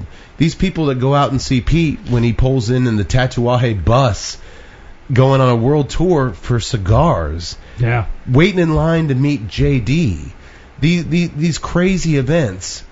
And people outside the cigar world don't know that this subculture, I keep going back to that word, but it's a big subculture. I think they would find it fascinating. Who knew this was a thing? And who knew that it was filled with these amazing, diverse group of, what we love going to the Barn Smokers every year with Drew Estate. Women of every age group, not just with their husbands, just women, Sisters of the Leaf. Every, you tell the story about when you go to Washington, D.C. to do film work, go into the lounges, and, there's a senator there, and this world brings people together, and Handrolled touches on this. Handrolled touched on that beautifully when that guy was talking about sitting with the head of the CIA. Yeah. That's amazing. I love that story. Handrolled touched on is great, but it is truly one of these small little ecosystems where everyone kind of is on equal playing ground, no matter what your job is, no matter where your lot in life is, no matter where you're, male, female, black, white. It's just kind of like, you got a cigar in your hand, let's talk. And, I think that the great equalizer. It is the great equalizer. And I think over the last 10, 15 years, the fact that a lot of brand owners like yourself have been so open to engaging with customers, which a lot of industries don't do. My God, look how big the craft beer business is. When's the last time the Stone Brewery guys got in a bus and drove around? And would anybody show up? No, because Pete's active on Instagram. He's active on Facebook. He engages with Tatuaje fans. He created a whole goddamn system of saints and sinners, which I believe no one else in the industry has done anything like that. And you've been doing it for years. Next year's my 10th year doing it. 10th year. It's a fight to get into this club, but it's just hardcore fandom at its best, and I just love it. I appreciate the hell out of it. I think that's where the cigar industry has it right in terms of I do a lot of studying on other brands and other CEOs. A lot of times CEOs try to control the narrative. They try to control their story. And that's just an aspect of branding. But what the cigar industry does more than try to control the narrative, they just engage. It's one of the most open industries in terms of engaging with ownership and engaging with upper management that I've come across. Well, I'd have to say that, I did an event, I think it was somewhere around 2005, so early on in the career of my brand, in Southern California, and the guys from Stone Brewing were actually the beer of the night, and they actually showed up. And I didn't know them from Adam, but this was before social media, really. So if you think about it, they were kind of ahead of the social media craze. By the time that social media became so big, now they have like 18 assistants below them, sure. And that's who does their social media. They're so massive now that it's like they're kind of out of touch with that consumer level. You like that? The one company I called out the one brewery I said would never show up. Pete's like, oh, they actually came out. Did. They were ahead of the curve, man. That's how it always works. But you know what? Like Handrolled and like the guitar documentary, that's the power of an effective documentary. And on that note, I can't see how any cigar virgin who's never torched up a cigar and lit a cigar can watch Handrolled without immediately wanting to run out and try a cigar for the first time. So much of the film is just B-roll inserts of sexy fucking shots of guys lighting and girls lighting cigars. Cedars, the funny thing is that the first... How could you watch this film and not want to go out and smoke a cigar? I came out to the Corner of No Hope last night to watch the film again for this, and my wife was like, why don't you just watch it in the house? You can't smoke a cigar. I'm like, I can't watch this movie without smoking a cigar. It's impossible. I did the exact same thing. I actually went outside, and it was 29 degrees. I was bundled up like that kid from A Christmas Story trying to smoke with my freaking long johns going on. It's torture. Of course. Well, a few more questions about the film, Pete. I do want to cut you loose. I know you got to catch a flight in the morning. How did you get Peter Weller, fucking RoboCop, to narrate this film? The quick story is that Peter's a friend.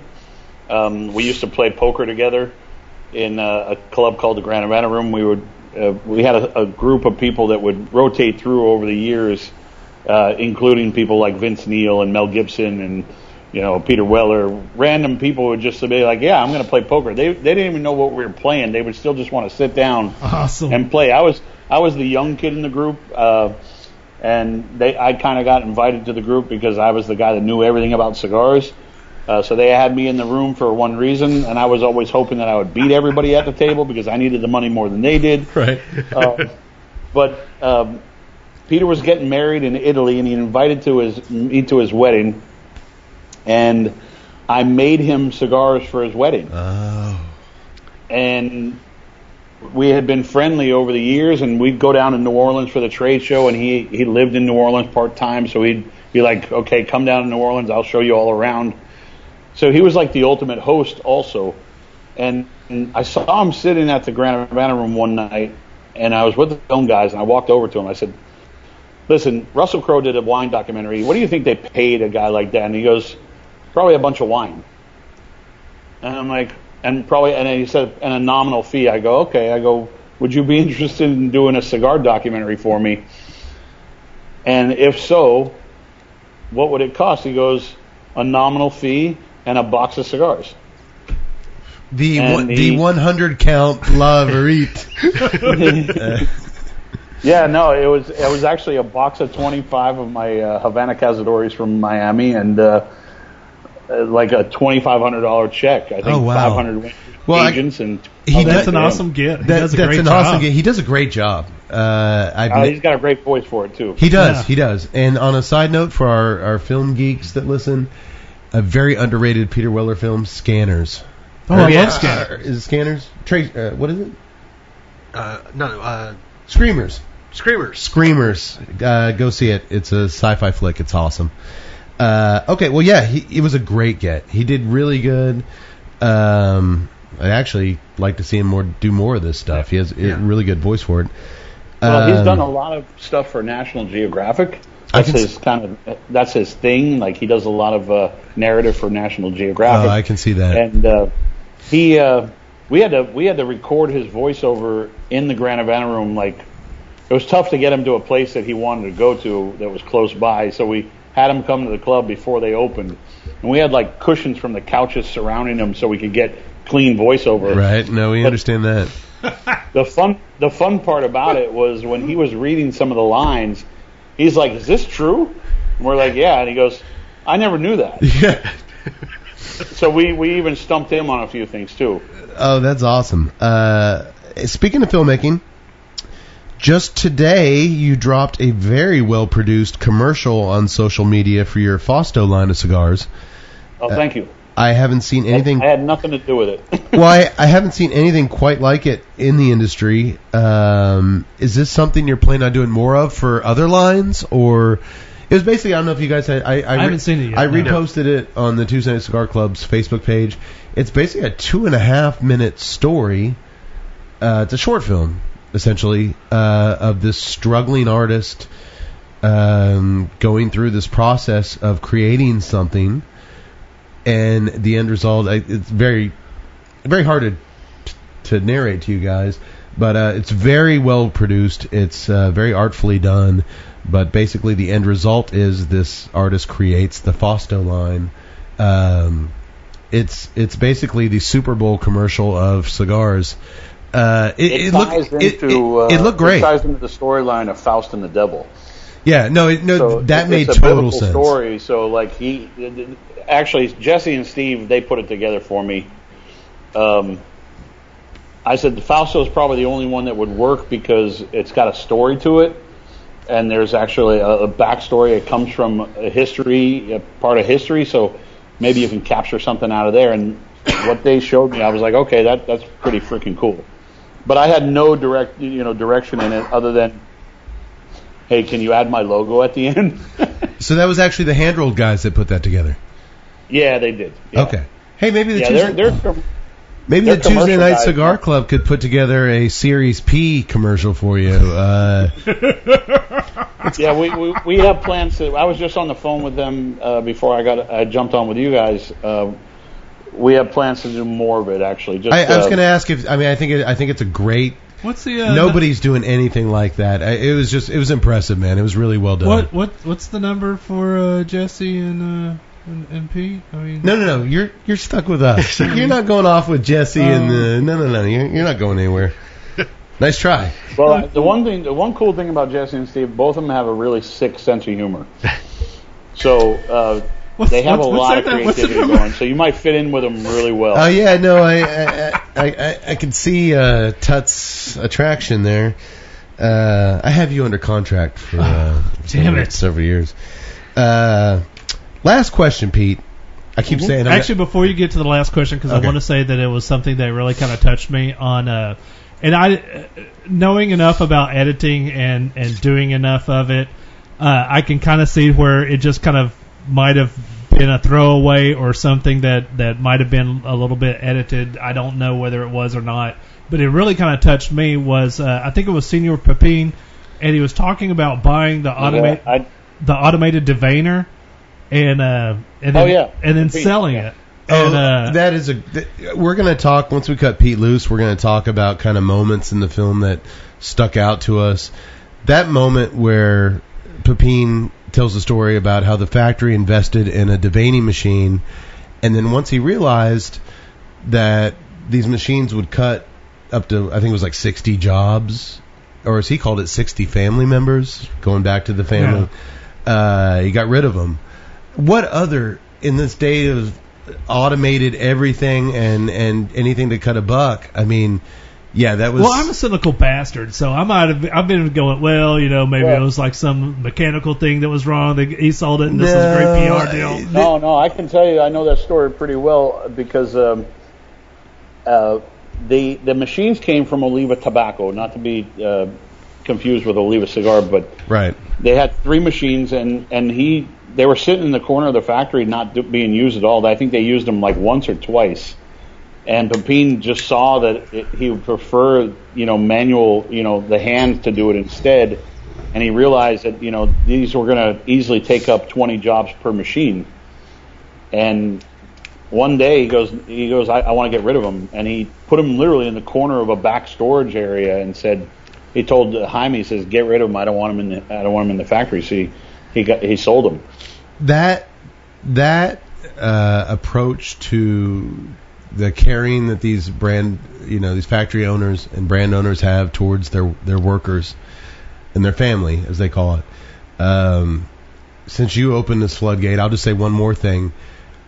The moment that caught me off guard in the documentary was where, I forget what her title was. It was an elderly woman who was, actually we're going to talk about it later, so I'll go ahead and give her some credit.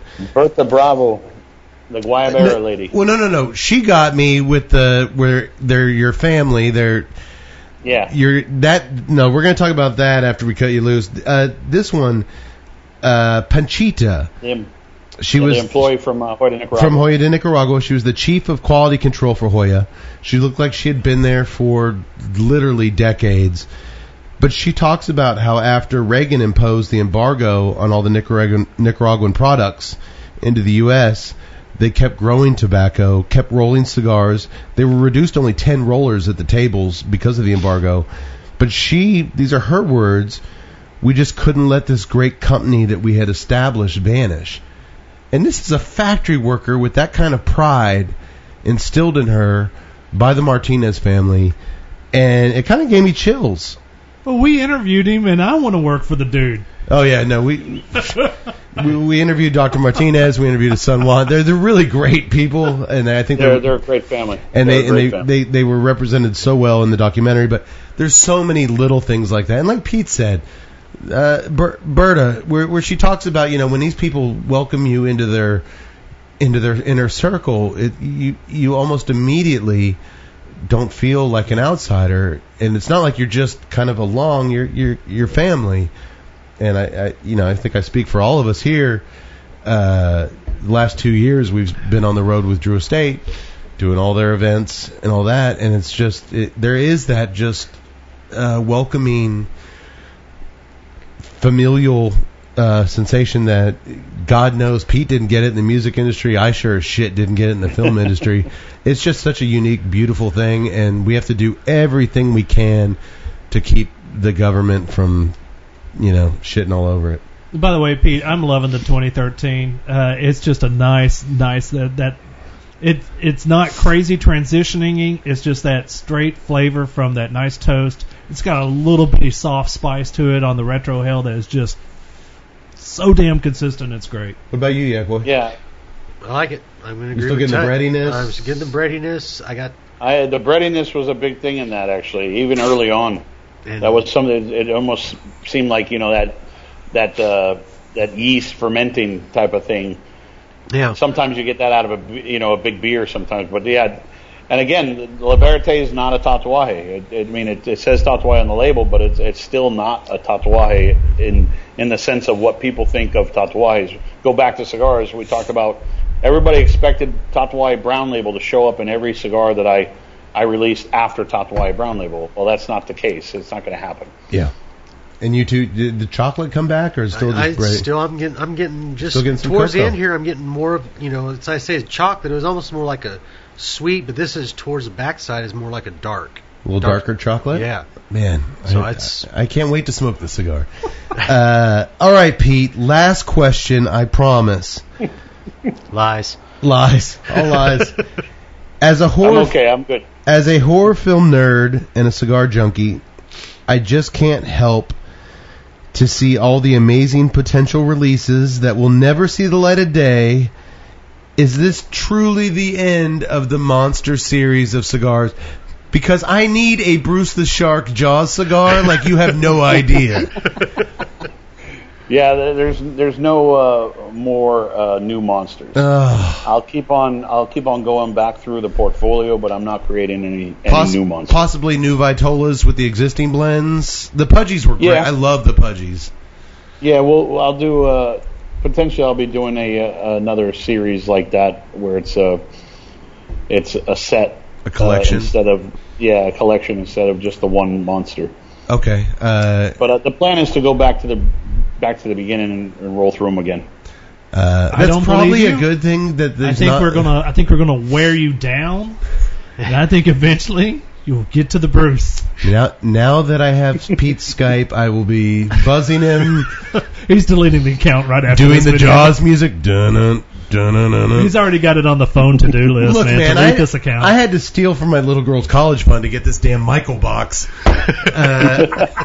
I almost went in on the Jason box. Jason and Michael were like, I've got to get those. I still haven't found a reasonably priced Jason box. But when the Michael came, I'm the biggest Halloween fan in the world, as listeners of the show will know. I had to get that fucking thing. But honestly, I think out of the Monster series, while I really like the Michael, and I think the Michael has a lot of potential for age too. I've got, I think those are going to only get better. Man, it's weird. The horror films that I'm not fans of. The cigars you like tend to be the Monster cigar. Like I really like the Frank, and I'm not a fan of like old Universal horror. When we did those reviews, I was kind of ignorant to the old. I've seen them, but I'm not a big. Oh man, I love the Frank. Oh, I just did a review for The Bride. Yeah. Not too long ago. It was wonderful. I think that was last year's. Yeah. I've never seen The Bride of Frankenstein, but goddamn, it was a good cigar. Well, thank you, Pete, for your time, your insight. You're a class act, and maybe one of our listeners tonight who tunes into the show for the film talk or the craft beer talk will now go out and try a Tatuaje stick, because they're all truly missing out on something special if they don't. Okay, I lied. This is the last question. Which of your cigars would you recommend to if somebody watches Hand Rolled and is like, I've got to smoke a cigar for the first time, what Tatuaje stick would you put in their hand?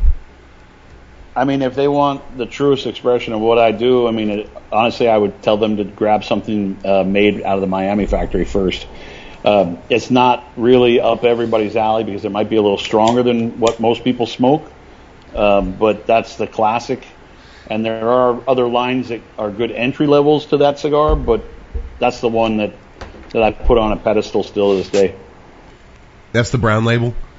Yeah. Yeah. Yeah, and there's a couple brown labels that are made in Nicaragua, but you're easy to figure out which ones are made in Miami and which ones are made in Nicaragua. Okay. I never went to the whole concept of I can just make more of the same cigar in Nicaragua and say that it's made in Miami. I actually make separate brown labels in Nicaragua and make whatever's made in Miami still stays being made in Miami. Pete, before we go, I just want to say thank you for making the film. Yeah. Yes, absolutely. No, thank you. Thanks for enjoying it. It's an important film, and I want all our film listeners to check it out. We've only actually done one other documentary on the film. It was the biggest documentary that streamed the highest numbers on Netflix last year. I just found out. Oh, wow. Yeah. We did a true crime film called Abducted in Plain Sight, this crazy fucking crime story that... yeah.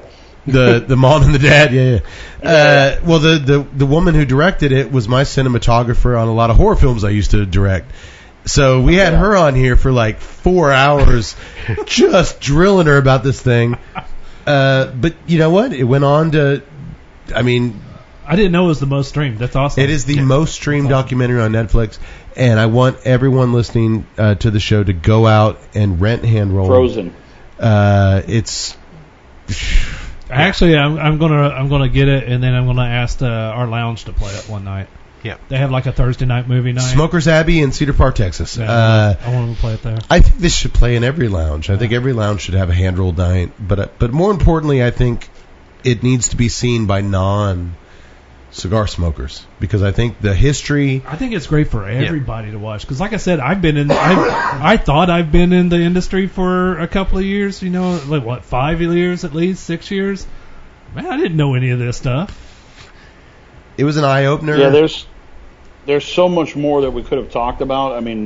Trying to fit the whole industry in 90 minutes is impossible. I've seen a 2.5-hour version of it, and it's...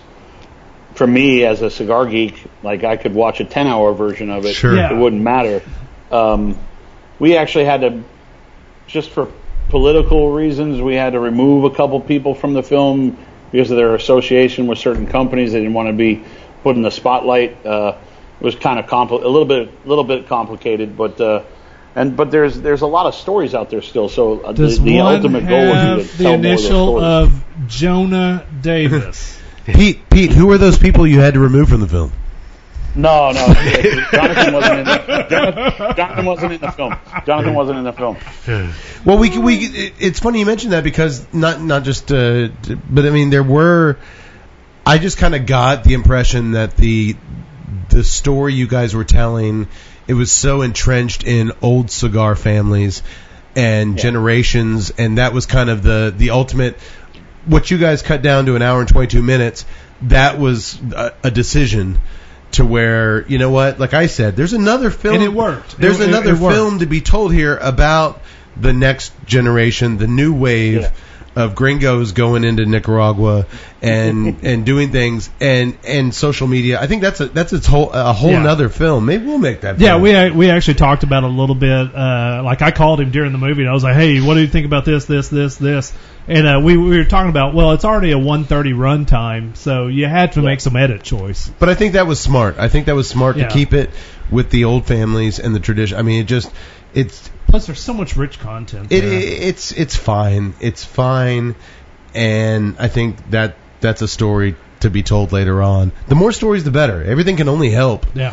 There was a whole segment. I think I watched like a half hour's of footage of just on Opus X, and I could, easily put together with the guys' help. I could easily put together another hour film on just Opus X. Sure, yeah, I bet. Because there's so much history to that line and the concept and where it came from and the people who are involved with around Carlito during the time he was playing around with. How many people told him no? It's not going to happen. Man, that gets my cigar nerd just going but nuts. But that's very smart, because where your cigar nerd goes nuts, your normal person's not. Grandma and Gramps watching this, it works well for them. Right. They don't care about all that nuts and bolts of cool stuff. I thought it was they picked the right path. They made the right cuts. It's a very, very effective documentary. Go check it out. Amazon, iTunes, Hand Rolled. You won't be disappointed. just thank you, Pete, so much. I'm going to cut you loose now welcome. so we can talk about all the things we didn't necessarily like about the movie or the cigar. Once you're far out of earshot. Unless you want to stick around for that. I don't mind hearing it, actually. I mean, it's all good. It's all good. Just really appreciate your time. I'm really happy. You're one of those guys that we've been wanting to get on the show for years now, and with the release of the film, it was just kind of kismet. It was like, man, not only you had to make we smoke a cigar, he's got a film to talk about. It just made a lot of sense. So thank you for making time for us. We really appreciate you, man. Very cool. I appreciate being on the show, and you guys are doing a good thing promoting the industry, so thank you for that. We're doing the best we can. Keep up the good work, brother. I can't wait to see more of the stuff that you're doing for Jonathan. I see. So all the clips that I'm seeing on social media, that's all you guys?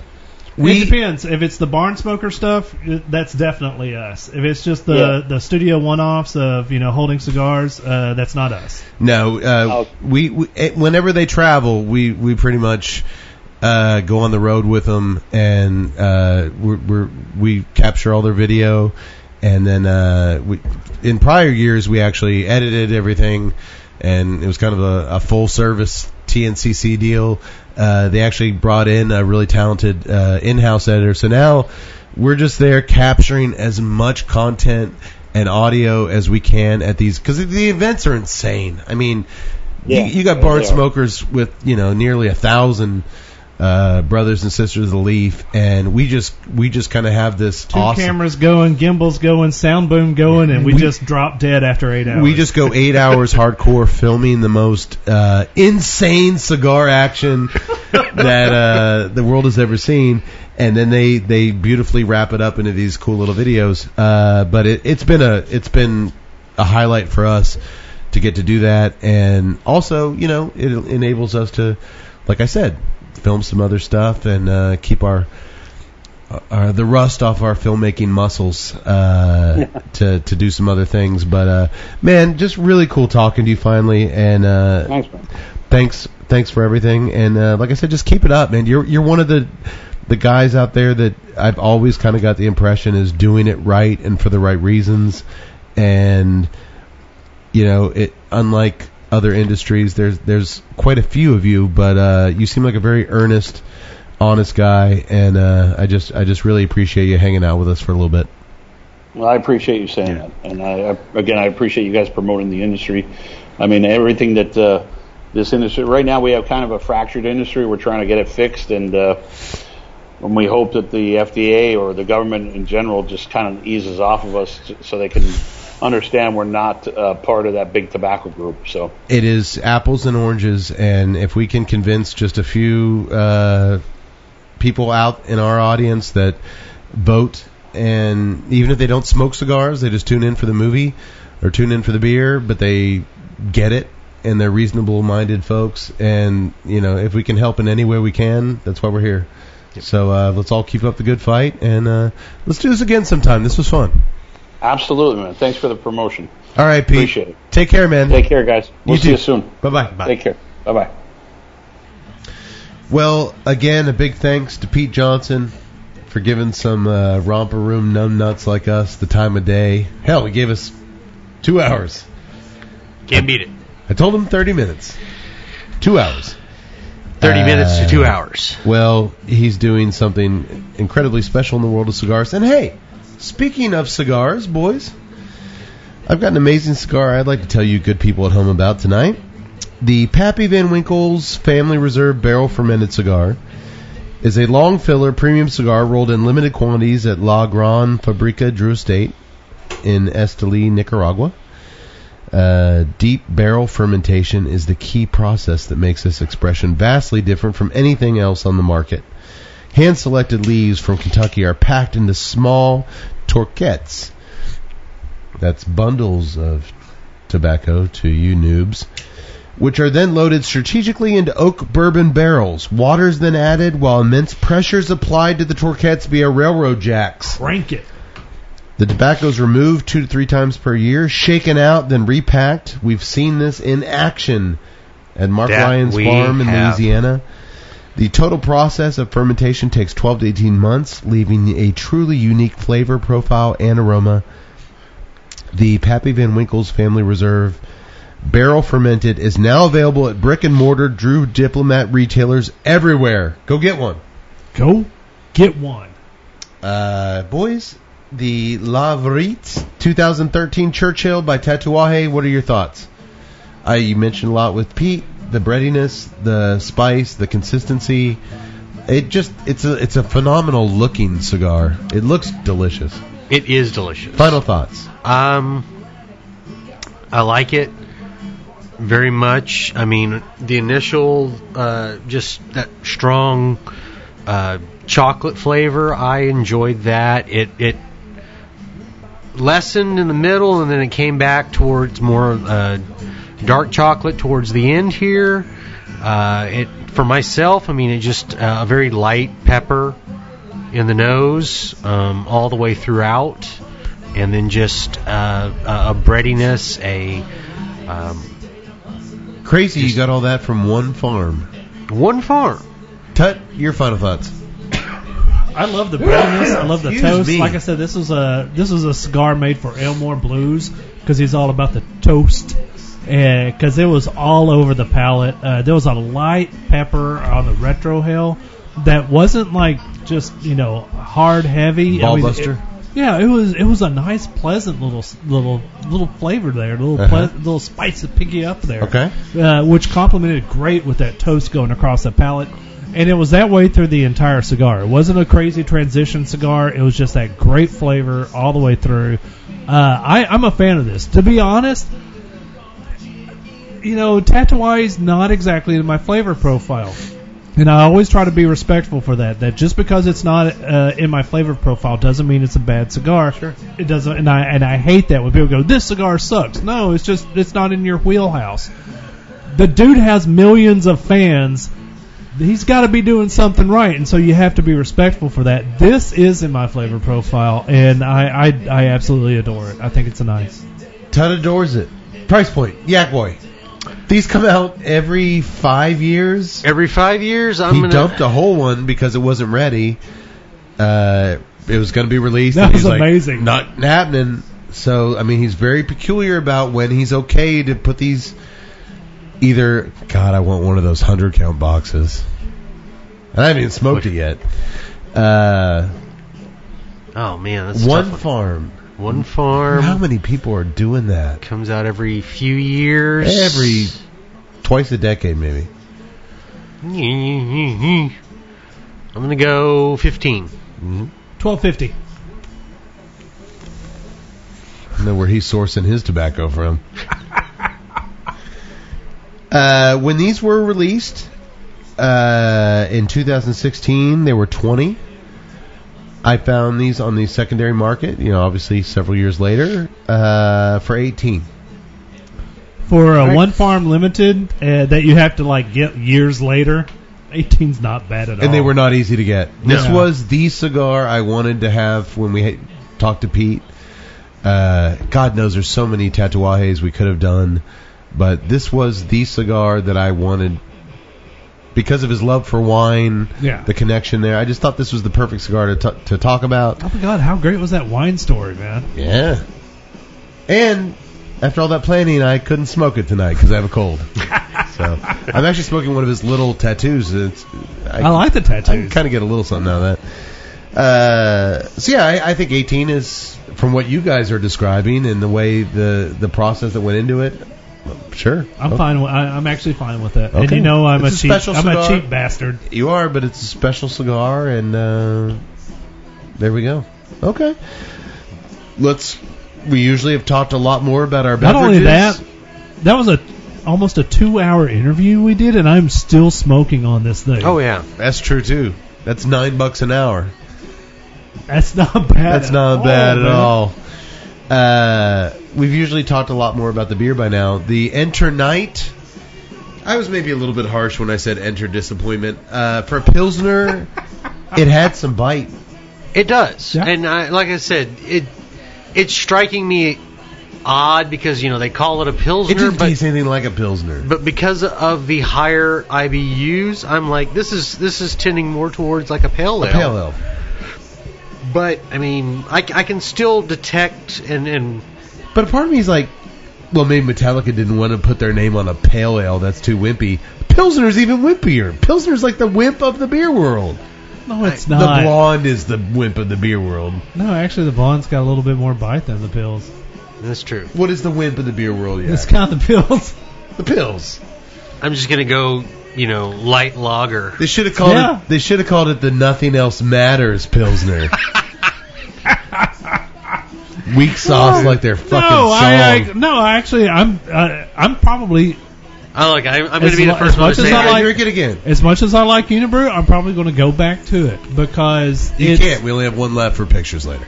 Ah, shit. We still Yeah, have to I'm- We have a million other fucking beers in there. I mean, We got you covered. Yeah, but I mean, I like it's winter. I've got a distinctive taste that I want in my mouth, and And that's Metallica. well, no, A I'm just Metallica saying that Pilsner. the metallic pilsner is not offensive. yeah, but I mean, Much It like should the, be. It's much Metallica. Like, no, it's like the Black sweet Album. the Sweet Stone Goblin, and you can't come. Why not just call it Kill 'Em All? Because it's a Pilsner that doesn't kill anything, especially your taste buds. I like that nothing else matters. Now, if they had a Damage See- Incorporated Porter, we do that. Seek and inebriate. The Four Hopsman. There we go. I'm liking it. No, ride the lager. Ah, Ride the Lager. that one. That one. Trapped Under Hops. Master of Pilsner. Master Pilsners.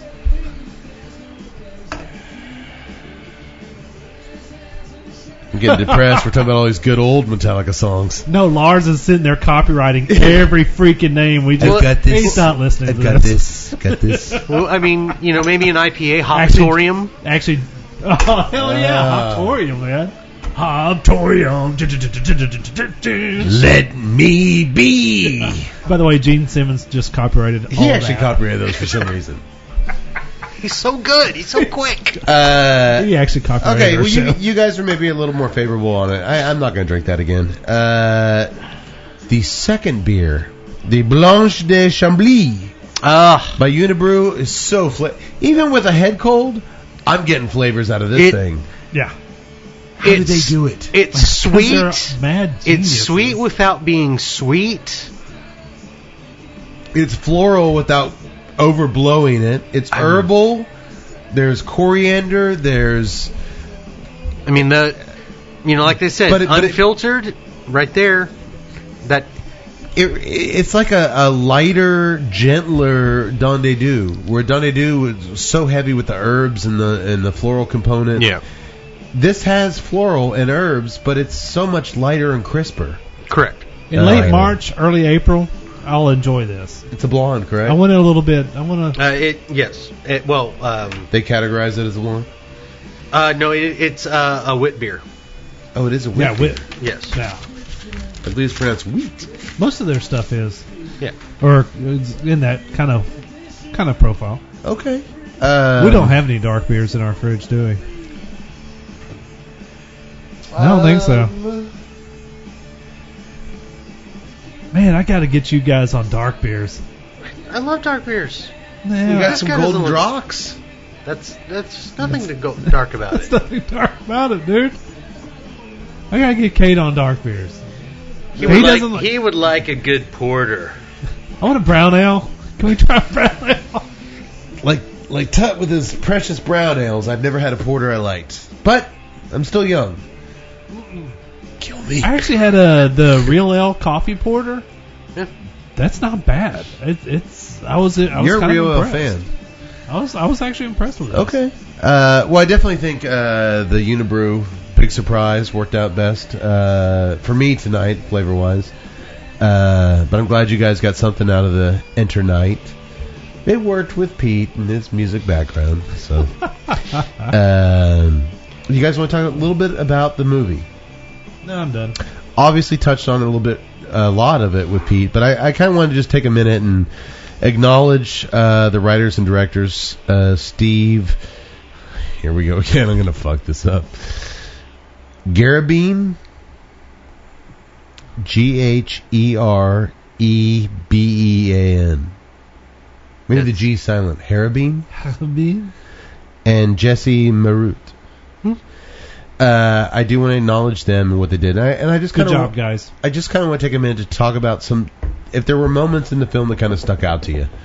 Because there were for me. I mentioned when we talked to Pete that moment where Elder Padron Car bombings, man. Went on that mission after they left Cuba. Yeah.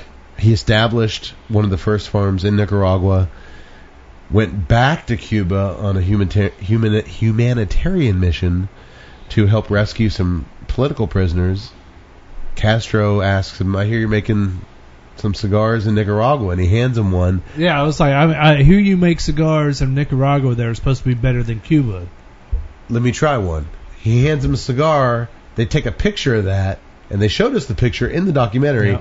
And the newspapers went nuts with it. All of a sudden, Padron is labeled a communist, Castro sympathizer. They burned down his factory in Nicaragua. They firebomb his Miami offices. So you're That saying was a crazy fucking story. So you're saying it was fake news? It was fake news. It was maybe the original fake news. No, That was a crazy story. I had no idea. Can I go on a news rant? Sure. Because it's a little bit off. It's not documentary related, but it's kind of related. What did we tell Pete about our podcast? No rules? There's no rules, baby. Okay, so there was a student or an substitute teacher who got fired because she beat the fucking crap out of a special needs student. And they got the footage of it. She's wailing this kid, punching full in the face, throws it out of the desk, the kid out of the desk, throws the kid out of the desk, stomps on the kid's head. Well, first you did special needs in quotes, and then you called him it. So I see where he's heading with this. So anyway, she beats the crap out of this kid and gets fired, deservedly so. Right. You can't do that. I'm sorry. But the news, when I first saw it, the clip showed the entire thing to where the teacher walks up, tries to, tells the kid, get off your cell phone, and then, all right, the kid's not doing it, give me your cell phone. The kid throws the first punch, hits the teacher in the face, and then the teacher just goes nuts. Female or male teacher? Female teacher. Okay. And then she goes nuts and beats the shit out of this kid, which you can't do, and she deservedly got fired. That was the only time I saw that clip. The other times I saw that clip, it was just the teacher going to town on this clip. They never show the kid throwing a punch. They just show this teacher just, off kilter doing this thing. They never show the Can I get up and confrontation. sharpen my pencil? Like she goes crazy. And then they start teaching, they start showing this kid as like a slow special needs kid. The kid is special needs, but it's epilepsy. It's not slow development. It's not understanding. A medical condition. Right, it's a medical condition, but it's a special needs. And I'm just like, why? This story is horrible enough. It's justifiable firing. You can't have a substitute teacher just throwing punches at kids. They're right for firing her, but why do you have to doctor this story to where you're not showing the entire thing? And that's what made me think about the Padron because thing. You're not showing the entire context of the deal. You just saw one little photo, and then next thing you know, this guy's getting fucking bombed. Yeah. I'm sorry. There is an inherent responsibility as a news organization. If you want me to respect you as the fourth branch of Congress, then live up to your inherent responsibility. I am tired of all this faction bullshit. There's a really interesting story in the news now. There's a university that is. Can you turn the music down just a little bit? There's a university where Jeff Sessions, who was Trump's The Alabama guy. Attorney General, resigned or fired, however you want to put it, was given a speech at a university last week, and it had protesters protesting him giving the speech at the university. And the university journalism department covered it. They tweeted, pictures, protesters outside the Jeff Sessions speech. Apparently they took pictures of the protests, and then they approached protesters using the student directory to ask them for comments and quotes on why they were protesting. The student newspaper then, a few days later, came out and published an apology. Apparently several of the students were offended and taken aback by the student newspaper filming them protesting and then asking them for comment. How? This is one of the number one, I'm sorry I don't have the school, this is one of the number one journalism schools in the country. And the editor-in-chief of the paper, issued a full apology. Columbia. We made some mistakes. We'll do better. And every journalist in the world came on the attack. You're apologizing for doing your jobs. You're apologizing for doing journalism. If someone is protesting, and the kids agreed to do it. Well, no, I mean, okay. If you walk up to someone at a protest, which is happening out in the public, usually. First of all, you don't even have to ask their fucking names. You can just do it. They're in the public, like Cody said. But how dare if you walk up to someone and say, expose us? Excuse me, would you be interested in doing an interview? Can I ask you why you're out here? No. Okay, on to the next one. On to the next one. But you can't sit there and say, I can't believe you used that footage of me protesting when I'm out here in the public square protesting. Come on. You have no... If you are out in the open, engaged in a public protest, someone takes a picture, you have no right to refuse because isn't so common. People are going to take a picture. I'm just saying that if you're going to be protesting and you don't have the balls enough to put your face to it, then don't protest. You're not really protesting anyway. You can't have a secret protest. No, you cannot. I'm sorry. You can have a secret ballot vote. You can sign your name to it, man. You can create a fake profile on Instagram and make anonymous comments. No, but if you go out in public, you should have put a mask on if you don't want people to know you were out there protesting. I'm just saying, I've done a lot in public. I've made a lot of stupid decisions. I've made a lot of stupid choices. God, God, I mean, this podcast is one, but at least I put my name on it. Mike Concho. And I'm your host, Ron Mexico. Okay. I think the point being, nothing's changed. Shit gets skewed. Innocent people get drug under the truck. Poor fucking Padron gets his freaking house and family bombed. That was a crazy story.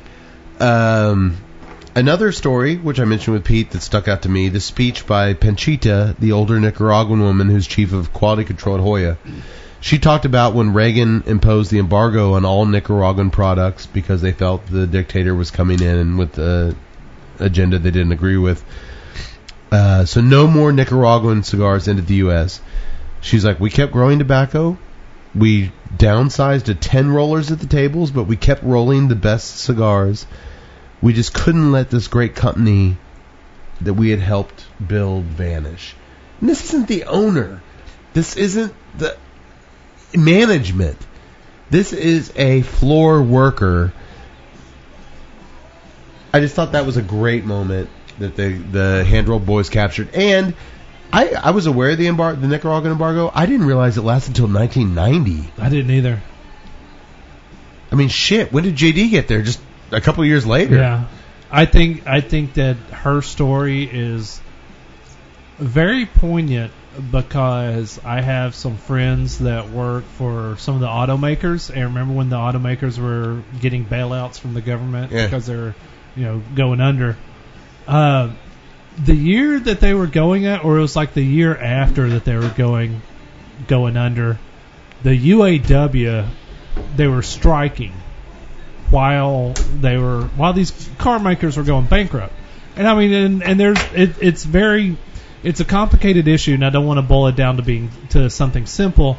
But I remember one of my friends talking about one of the sticking points that the UAW had is they wanted the first day of deer season as a vacation. And here I am listening to this lady saying, we were helping keeping this company afloat during the dictatorship, because they love the company that much and it meant that much to them. Yeah. And I'm just like, well, wow, that is just for a lot such of a people, weird dichotomy, man. Sure. They don't realize, and the assumption is, you know, especially for the auto workers, they assume these companies are immortal. Yeah, and they're not. There is no company that exists today. We love the saying because we applied it to the banks, too big to fail. Yeah. But there is no company that is too big to fail. I don't think so. Google, Apple, these companies. I got a very realistic vibe from Panchita where she's like, oh, we're well aware it could fail. It is failing due to the embargo. But we're going to do everything we can. But in this instance, to survive. To for survive these countries, and to put our asses on the line with hours and labor to continue something that we have pride in that we don't have ownership in. There's something very special about that. There was a protest in Nicaragua, a year ago, 2 years ago, and I was watching, if you're friends with Skip on Facebook, Skip Martin of Romacraft. He was posting photos of it from his rooftop, and he made the comment that, no worker of his missed work. All of his employees were accounted for. They showed up to work on time. Meanwhile, there's riots going on there. And there's a couple of different narratives that you can take on that. One narrative is that, the workers are so desperate they need that job, they can't do it. No, the other narrative is that they're treated right. I mean, they know the value of that job, and the job treats them right. The job treats them as family. The job treats them as human beings, and that's why they're there on time. And there's that fine line. Like it's easy to go against unions and things like that, but if left unchecked, you can't have corporates going like the old Carnegie corporate towns to where you're paid in corporate money, you're living in corporate housing. By the way, Apple's putting up a whole lot of money for housing. I mean, there's a min and max to both sides. We got to find some little equilibrium. I agree. Man, I'm preachy. It's very preachy. Though. He is. Here's something. Maybe you'll agree with me, maybe you won't. If you don't, we're going to get into it. I'm always the first one to say here on the show, watching all the films that we watch, that I'm generally not a fan of drone footage in films. It's too easy and accessible as a filmmaking tool these days, and I can always spot it a mile away as opposed to traditional helicopter aerial shots, which I love. But my God, does it work in this movie. I don't care. If it helps you tell the story, then it works. And it works very well. Oh my God, just the stuff of the Davidoff compound and the Fuente compound. I'm just like, it gives you a sense of scale. That you heard him. They were doing this on a very tight budget. But you have to use it, and they did it very masterfully. They timed it well with the description of these epicenters that these families have created. They're little villages among the village. Yeah. But at random times when people were talking, just the shots over the tobacco fields. And mainly just the beautiful the cleanliness and the attention to artistic architecture of the Fuente farms, and they're not just barns, they're beautiful old school barns. And it's like, well, and I will agree with you in this. I'll agree with you in this because it in the instance that they used it was providing a context for you to they say, as they said, Placencia or Padron or any of those, they say, here's our factory, and you get that little flyover where they talk about it, and you're like, so the physical, you can then put an image to that name for that physical structure. And it was really cool because there was a couple of farmers that talked about, we developed this, we came to a country that had no tobacco history, no tobacco farms, and we developed it and we grew it, and then all of a sudden you just see these beautiful farms and these beautiful barns and not only that, but they make the headquarters very Cuban-esque from where they came from, and it's gorgeous. Was I the only one that was kind of taken aback by how small they were? we're not talking about like when I pictured like these big tobacco fields, I'm picturing like Texas Panhandle wheat fields that just stretch on forever. Yeah, no, I mean they're actually not. No, they're segmented. You could see where like this was this and this was. I mean, they were very segmented. It was a very effective tool to show us what they were talking about, and it was done really well. Right. Well, like I said, it gives a context because like you said, you're just expecting just to the horizon fields of tobacco. These are these big. There's a bright green days on the meadow. They're literally, I'm out of here. They're small field, and they are segmented. But it's not just this that we cleared everything else out to plant tobacco. I'm sorry. Now I'm just picturing Carlito. There was a forest over here. Oh, what a beautiful morning. Well, there was some really good stuff in there too about how Castro wiped out so many of the tobacco fields to grow sugarcane. And it was not prepared for sugarcane. They didn't treat the crops properly, and it was a big bust. And they ruined all these great tobacco fields to try to introduce sugarcane.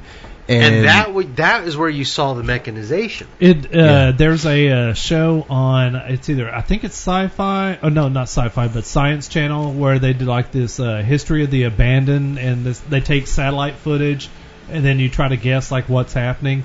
There's like this swath across Russia that's kind of like this like weird desolate type thing.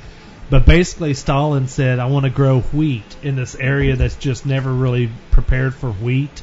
And so they spent millions and millions of dollars to cultivate wheat in this area. It's like this big long trench. And now it's just wasteland because they didn't know what they were doing. That kind of reminded me of what, Castro was doing. We're going to grow sugar cane here. Well, it's not really, We don't really do that here. Huh? We don't do that here. Oh, you go to jail. I thought it was also really fascinating to hear the key industry players talk about the monumental importance of Cigar Aficionado magazine. It played a vital role in the resurgence of the cigar industry in the 90s. I knew it did to a certain extent, but not what I got from this movie. And I really liked what the Ashton president said, what it did for brand loyalists. Before the magazine launched, guys would go into a brick-and-mortar tobacco store, buy their same cigars they buy every week and all that. All of a sudden, Cigar Aficionado starts reviewing cigars and introducing other cigars, and they're buying new stuff. I want to try that. I want to try that. That was not happening before Cigar Aficionado hit the shelves. To me, is really weird. And of course, I can't say anything because I did really, start smoking in the 90s. But, I mean, you walk into a humidor, any decent humidor, how could you just walk in and look at the one box knowing that there's 20 others to the left? I see it every day on social media. Guys, like my dad is this smoker. He goes in, he buys this cigar. What can I do to... What cigar will get him to branch out from... I can understand that. I can understand that because I always call it within... my own thing as, Dude, you own a pub. The Bud Light drinkers. The Michelob Ultra drinkers. There's a special place. There's a special place in hell for people who walk into a draft house, ask you about 10 different drafts, and then order a bottle of Bud Light. I'm actually fine with that. That place is called hell. If you're one of those people, fuck you. I'm so sorry, but don't you ever walk in, ask a dude... This is therapy. Get it out. Tell me about this. So what are flights? I can try all these. Oh, man. Yeah, give me a Michelob Ultra. That sounds great. I'll have a Bud Light. But that should make sense to you. But I mean, at the same time, I don't mind the guy who just walks up and says, I want a Bud Light. Yes, okay. Because it's the same way with the cigars. But as a pub owner, the guy wastes none of your time. Well, yeah, I mean, going into the humidor and the guy was like, makes a beeline, I want the punch. That's it. Well, and I'm fine with that. The number one thing that I will say this, they're and not this, saying this, that that's wrong. They're saying that the magazine opened them up to where those guys, but those guys would actually try new stuff. That's a big deal. The number one thing is about those guys that just go in and buy what they buy is because they tried it, they liked it.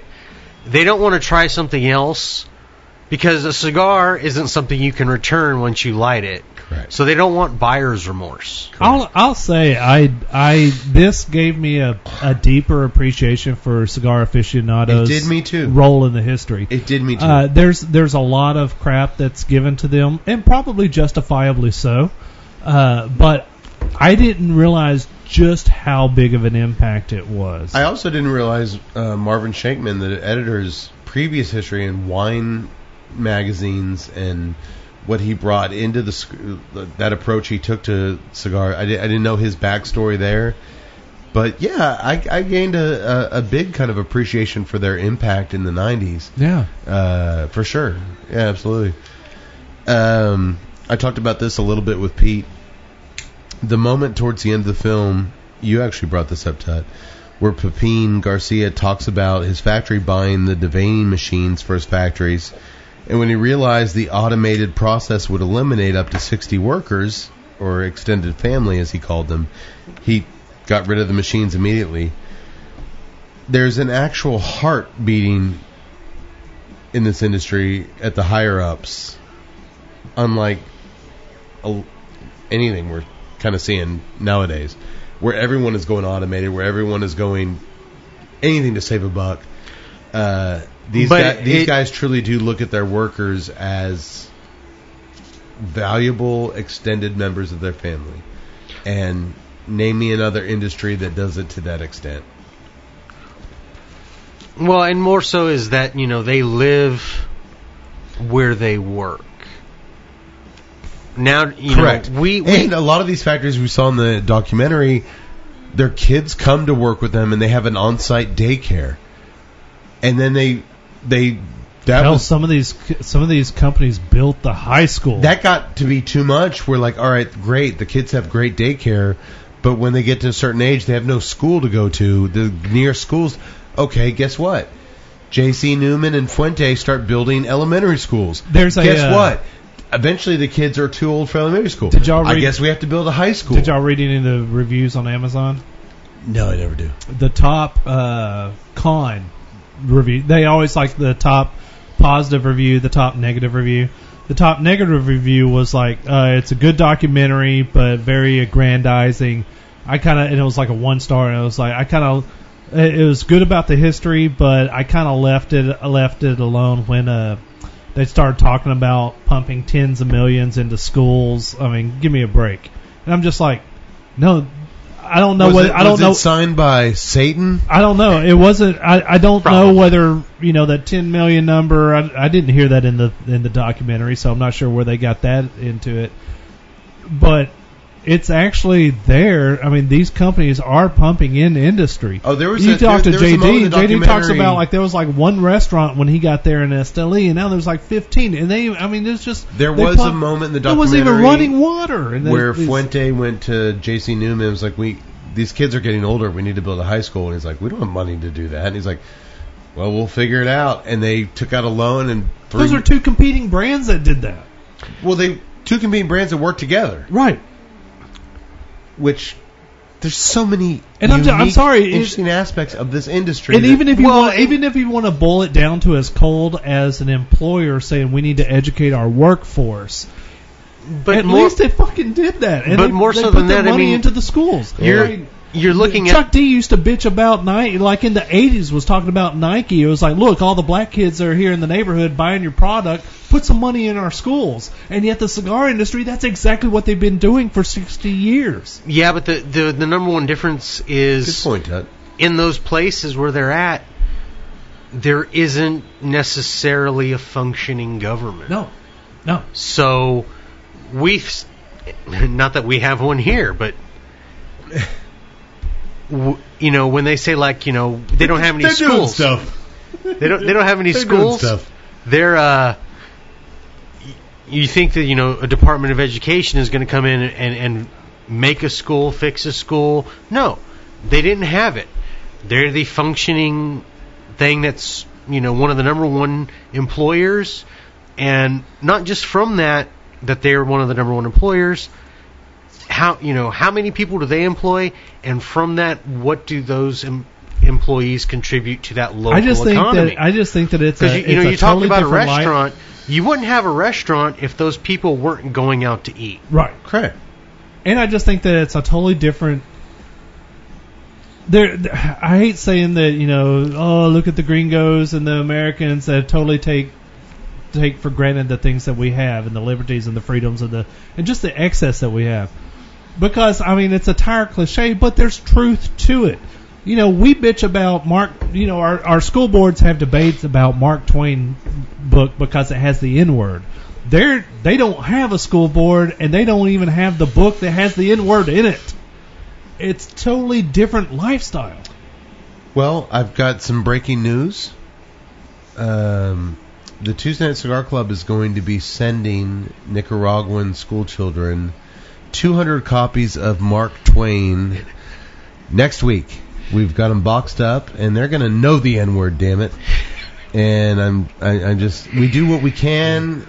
I chose this cause, and you're lying. Yes, you are. Of course I am. Because that would make my heart happy. If you want to send us some books, we'll send some books. Maybe we can do it with books that don't have the N-word. Chico Bonkingbird. Why don't we send them that? That's a good one. It's still pretty bad. Do they say the N-word in that? They do. Damn it. That negative review just kind of caught me a little bit, and I was just like, man, come on, man. Of course. But I understand it. I'm a cynical bastard, too. Yeah, So. well, we all are, but you know what? I think we have a kind of a... Over the last few years, we've kind of gotten to know the industry and know that what's bullshit and what's not. Yeah, and this was a fun journey for me because with my editing background, and I understand political docs and I understand documentaries to begin with. They all have a story, they all have a side, they all have a message that they want to portray. But I actually thought that this was a pretty decent job on just They glorified the industry a bit, but they didn't go to just serious success with it. No, it wasn't like a Michael Moore who was just like editing speech after. No, they didn't. And I think because of our kind of how entrenched we are in the industry, our sensors would have gone off if it was screwy or kind of verbose and too much. Nothing really rang false with me on this thing. Yeah, it passed my truth sensors, and there's a lot of good shit that the industry's done for countries that they didn't even mention. True. They never got to Drew Estate. They never got to the houses that Drew Estate built. But you know what? This was about old families and tradition, the big names, the old names, and I get that. The clip and hand rolled that resonated with me the most, and it caught me by surprise, was the quick interview with Berta Bravo, the Guayabera lady. I probably said that wrong. The Guayabera lady. Those shirts. She makes those shirts that all the guys wear in the tobacco fields. They hold cigars in them. Like, she's the Guayabera lady. She makes Guayabera shirts. Guayabera shirts. Thank God. You said it right. Thank God Pete's not around for this. Where she was talking about her greatest memories in life being surrounded by her cigar industry friends. And she said, and I quote, "They don't just take you in, you become part of the family." And I've I'd see if you guys agree with me, found that to be true. There's nothing quite like it. Whenever I was around filmmaking people, there was always a tension, a distrust, a kind of a sense of, I want you to fail if it helps me succeed. Yeah. Todd, I imagine it's much like that on the music scene. Oh yeah, I used to be that guy. And ever since we've done this, not only have we been really welcomed by a lot of people in the industry, but over the last 2 years traveling with Drew Estate, when we show up at these random events around the country and we see our Drew Estate guys, I mean, they kind of we've kind of become part of their family. I mean, they treat us so well, and they treat us once kind of got to know our quirks and how we do. I mean, it's. I don't want to say refreshing because that's kind of, I think, shortchanging it, but it's an amazing thing. It's an amazing industry full of amazing people that actually treat people well, and better than well. They give you the benefit of the doubt without really knowing everything about you. They give that time. We'll get to know each other over time, but I'm going to immediately assume the best of you, which I don't know of many other industries that do that. Well, and it was it was said in the film, and Pete mentioned it in the film himself. You put in your dues, and he has put in his fucking dues. Well, I think in a lot of instances, especially in the music world or other ones, people think that there is too many people think that there's a shortcut. And yeah, we like to talk about the overnight hit in music, but too many people, because there's others, they put in their dues. They've played numerous venues or put in their time, making their music and trying to make it better. I think there's a lack of jealousy. I think jealousy is the big demon in the room with a lot of these creative worlds. Why is this guy successful? Why is this guy getting this? And I don't see that a lot in the cigar world. I see a lot of cigar makers sharing good reviews of other people's cigars. Which is amazing because there are, hopefully this doesn't offend too many people, there are some huge egos in the cigar industry. Of course there are. Which makes it kind of contrary that they would be doing this. That they would be doing that. They would. It's kind of weird talking about how humble somebody is with like these huge egos, but it's true. They share each other's success because I think they realize, because of the fight they're up against the FDA, against the big tobacco entities, we're all in this together. And the more successful any of us are, it only adds to our strength, our collective strength. They get that. They're smart enough to get that. There's a lot of smart people in the cigar world. Yes. And I think they get that. And I don't know, that little moment there with Berta Bravo, unlike our last film where we mentioned the star Berta Boobs, remember her? We actually classed it up tonight.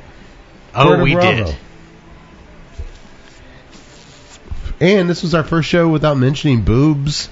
Well, you just not mentioned anymore. them. You did it twice. I did it. Totally did it.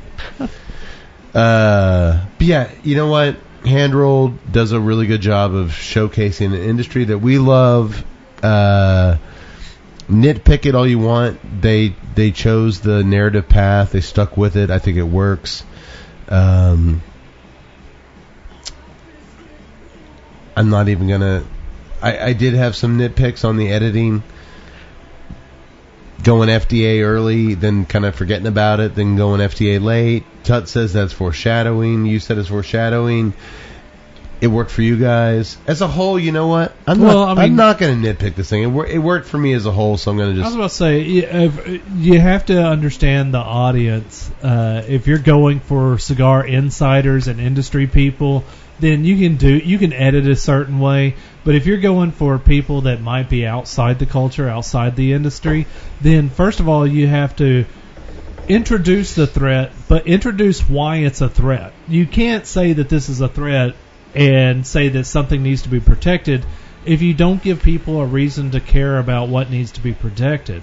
So I thought that they handled it very delicately. You introduced a threat, you showed why it needed to be protected, then you got into a little bit more of the weeds on the stuff, and you're talking about an hour and a half. You don't get a lot of time to it. No, you don't. So you have to kind of you kind of have to pick and choose. I mean, if you're doing just a total propaganda piece to where you're just speaking to industry insiders, then yeah, that changes your approach on how you take editing. That makes sense. I thought that they did a really good job on it, to be honest. I thought it could have used a little more Tuesday Night Cigar Club. It could have. It really could have. Have me lighting my cigar with a cedar splint. My legs crossed seductively. I could have done something. By the way, my man, Daniel Marshall. Oh, come on, Daniel. now. I saw him and my face lit up. I was like, oh. I was like, he's going to talk about the campfire. He's going to talk about the campfire. It all goes back to the campfire. I was like, love it.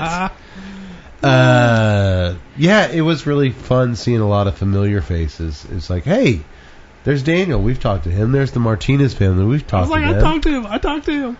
And that's what I actually loved about it. I mean, as you start out with the older, the real far back history, but as it started coming forward in time, you start seeing these faces. You're like, that guy. I've seen him. I do think. Hey, I talked to that one. There is, but once again, it wasn't like you were looking at someone and says like, I said hello to that guy one time, and I actually talked to him. We conversed. Yeah. No, the only guy I've actually said hi to, and it was like that, was Pete Johnson. And we had him on the show. Now we're old friends. And no, you said hi to Daniel Marshall. No, I'm saying the only guy in the documentary who's like, oh, I've said hi to him, but I never really talked to him, was Pete. Yeah.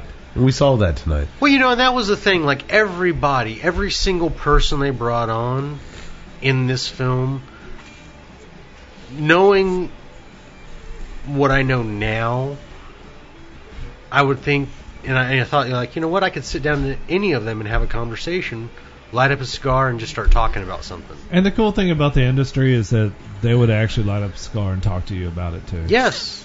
And that's... I agree. Now, the interesting thing about it is that, you can't have like a 3-hour epic on this thing. I understand the editing choices that they made, but there are so many more stories to actually tell. There are. When you talk about, the boom of the 90s, what came of that?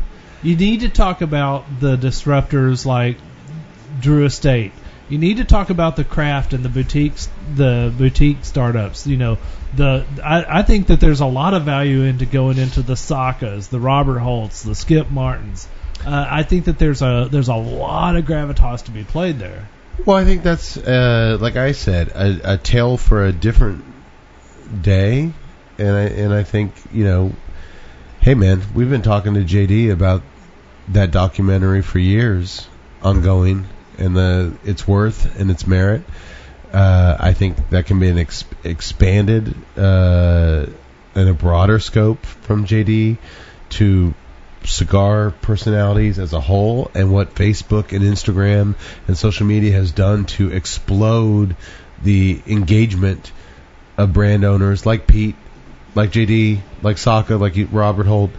Like, that in and of itself is an effective tool to get a message out to non-cigar people, just to open their eyes to a world of fandom and once again, that tonight's magic word, subculture, that you never knew existed.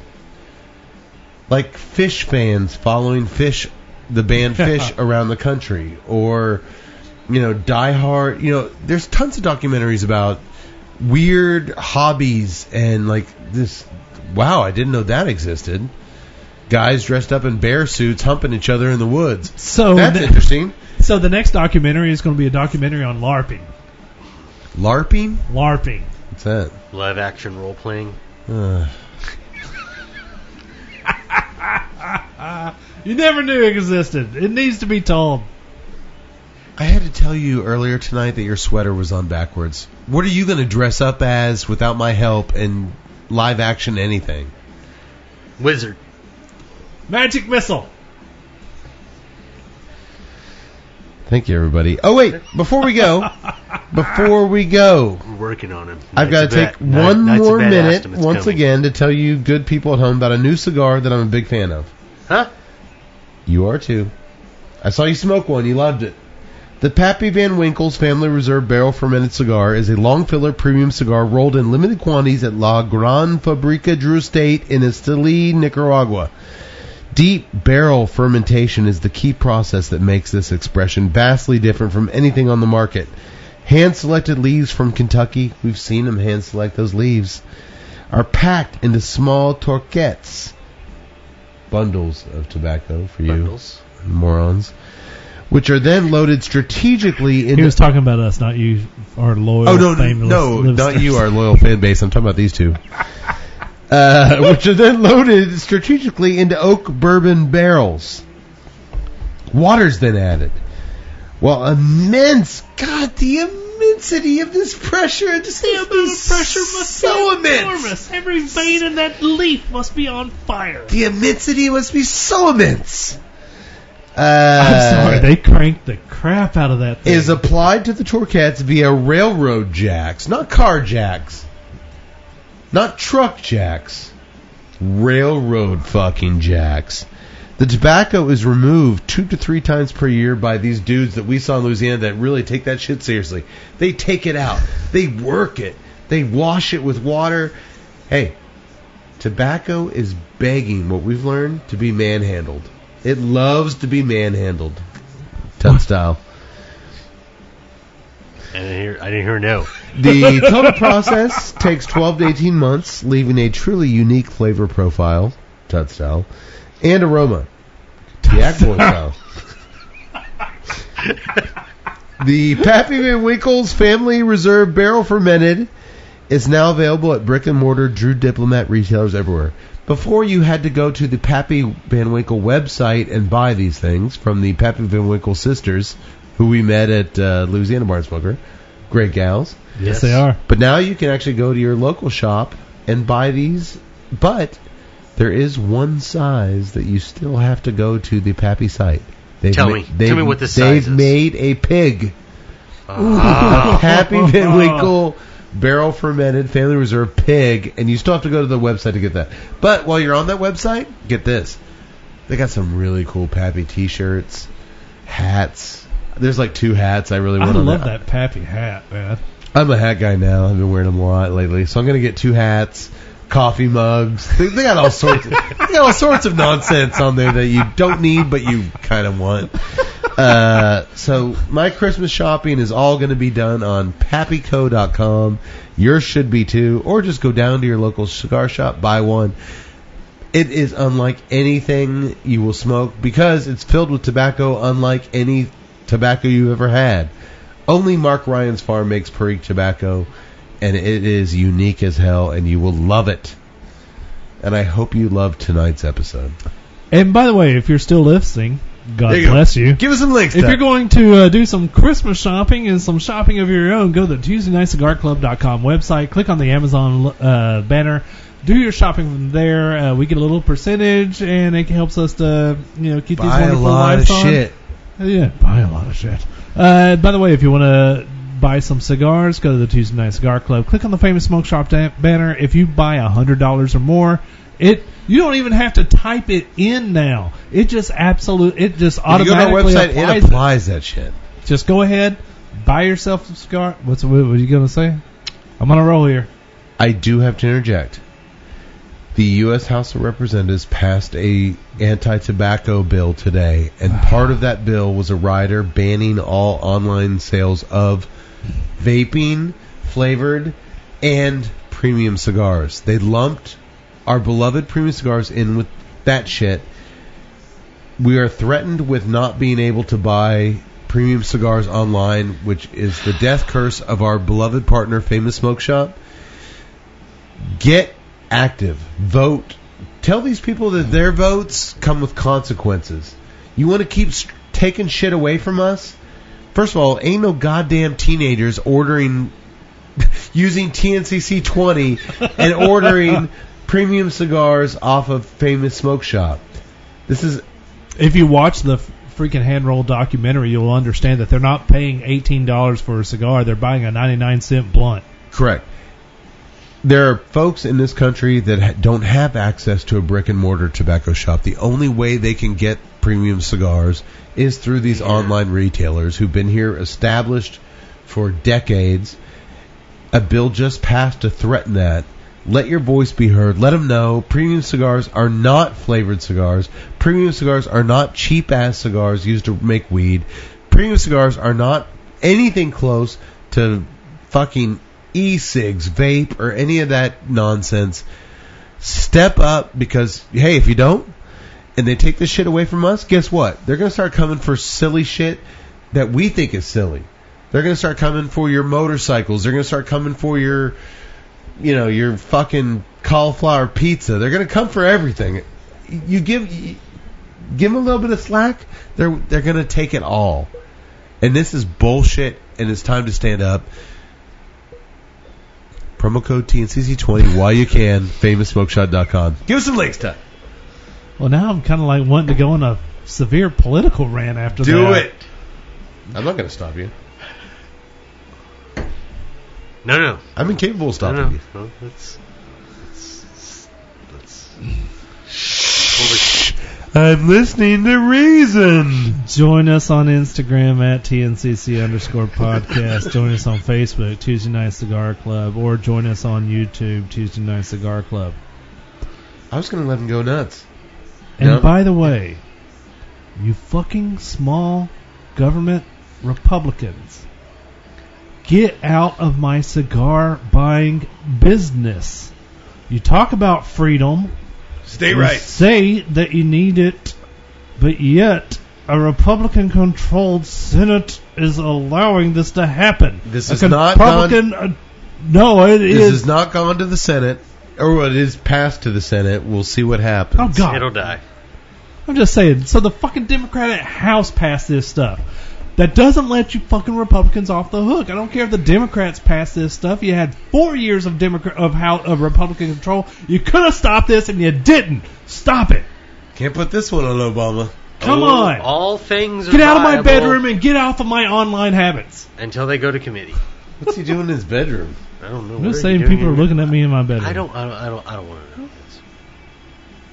If you're not going to tell us what you're doing in your bedroom, I kind of want. I'm going to get us out of here. I'm just saying, if I'm you're going so- to talk, if you're going to talk I'm about so freedom, torn. if you're going to wear those T-shirts that talk about freedom, if you're going to post your freaking freedom memes, then preach freedom, vote for freedom. What are you doing in your bedroom? I don't know, but I voted for Kodos. I voted for Trojan. All right, this is getting weird. Thank you, everybody. Thank you, Pete Johnson. Thank Absolutely. you, filmmakers involved with hand rolled. 3 thumbs up. You did an awesome job, guys. La Verite. I didn't smoke it. 2 thumbs up from you guys. Absolutely. Yes. My La Duena, I think, was good. I couldn't really taste it. Enter Night, the Metallica beer. I'm going to go halfway because I'll give you a half thumb. seriously, just call it a pale ale. It's fine. I'll give you a half thumb. But Blanche Once again, de Unibrew? Chablis. We're going to find it. We're going to find your bad beer one of these days, and we are just It going ain't to tell. tonight. I give the Yes. Chablis 3 thumbs up. Folks, we only have a handful of shows left this year. So please keep tuning in. Thank you for tuning in. And in the meantime, like Tut alluded to a second ago, the most important thing you can do at any costs necessary is never let the wings of liberty ever lose a feather. Jack Burton said so, and I kind of judge everything in my life on what would Jack Burton do. Let me tell you what old pork chop will do. Don't do it. Fight for your right to party. You got to. God bless America. God bless America. God bless Pete Johnson. God bless the Tuesday Night Cigar Club. Sayonara, motherfuckers.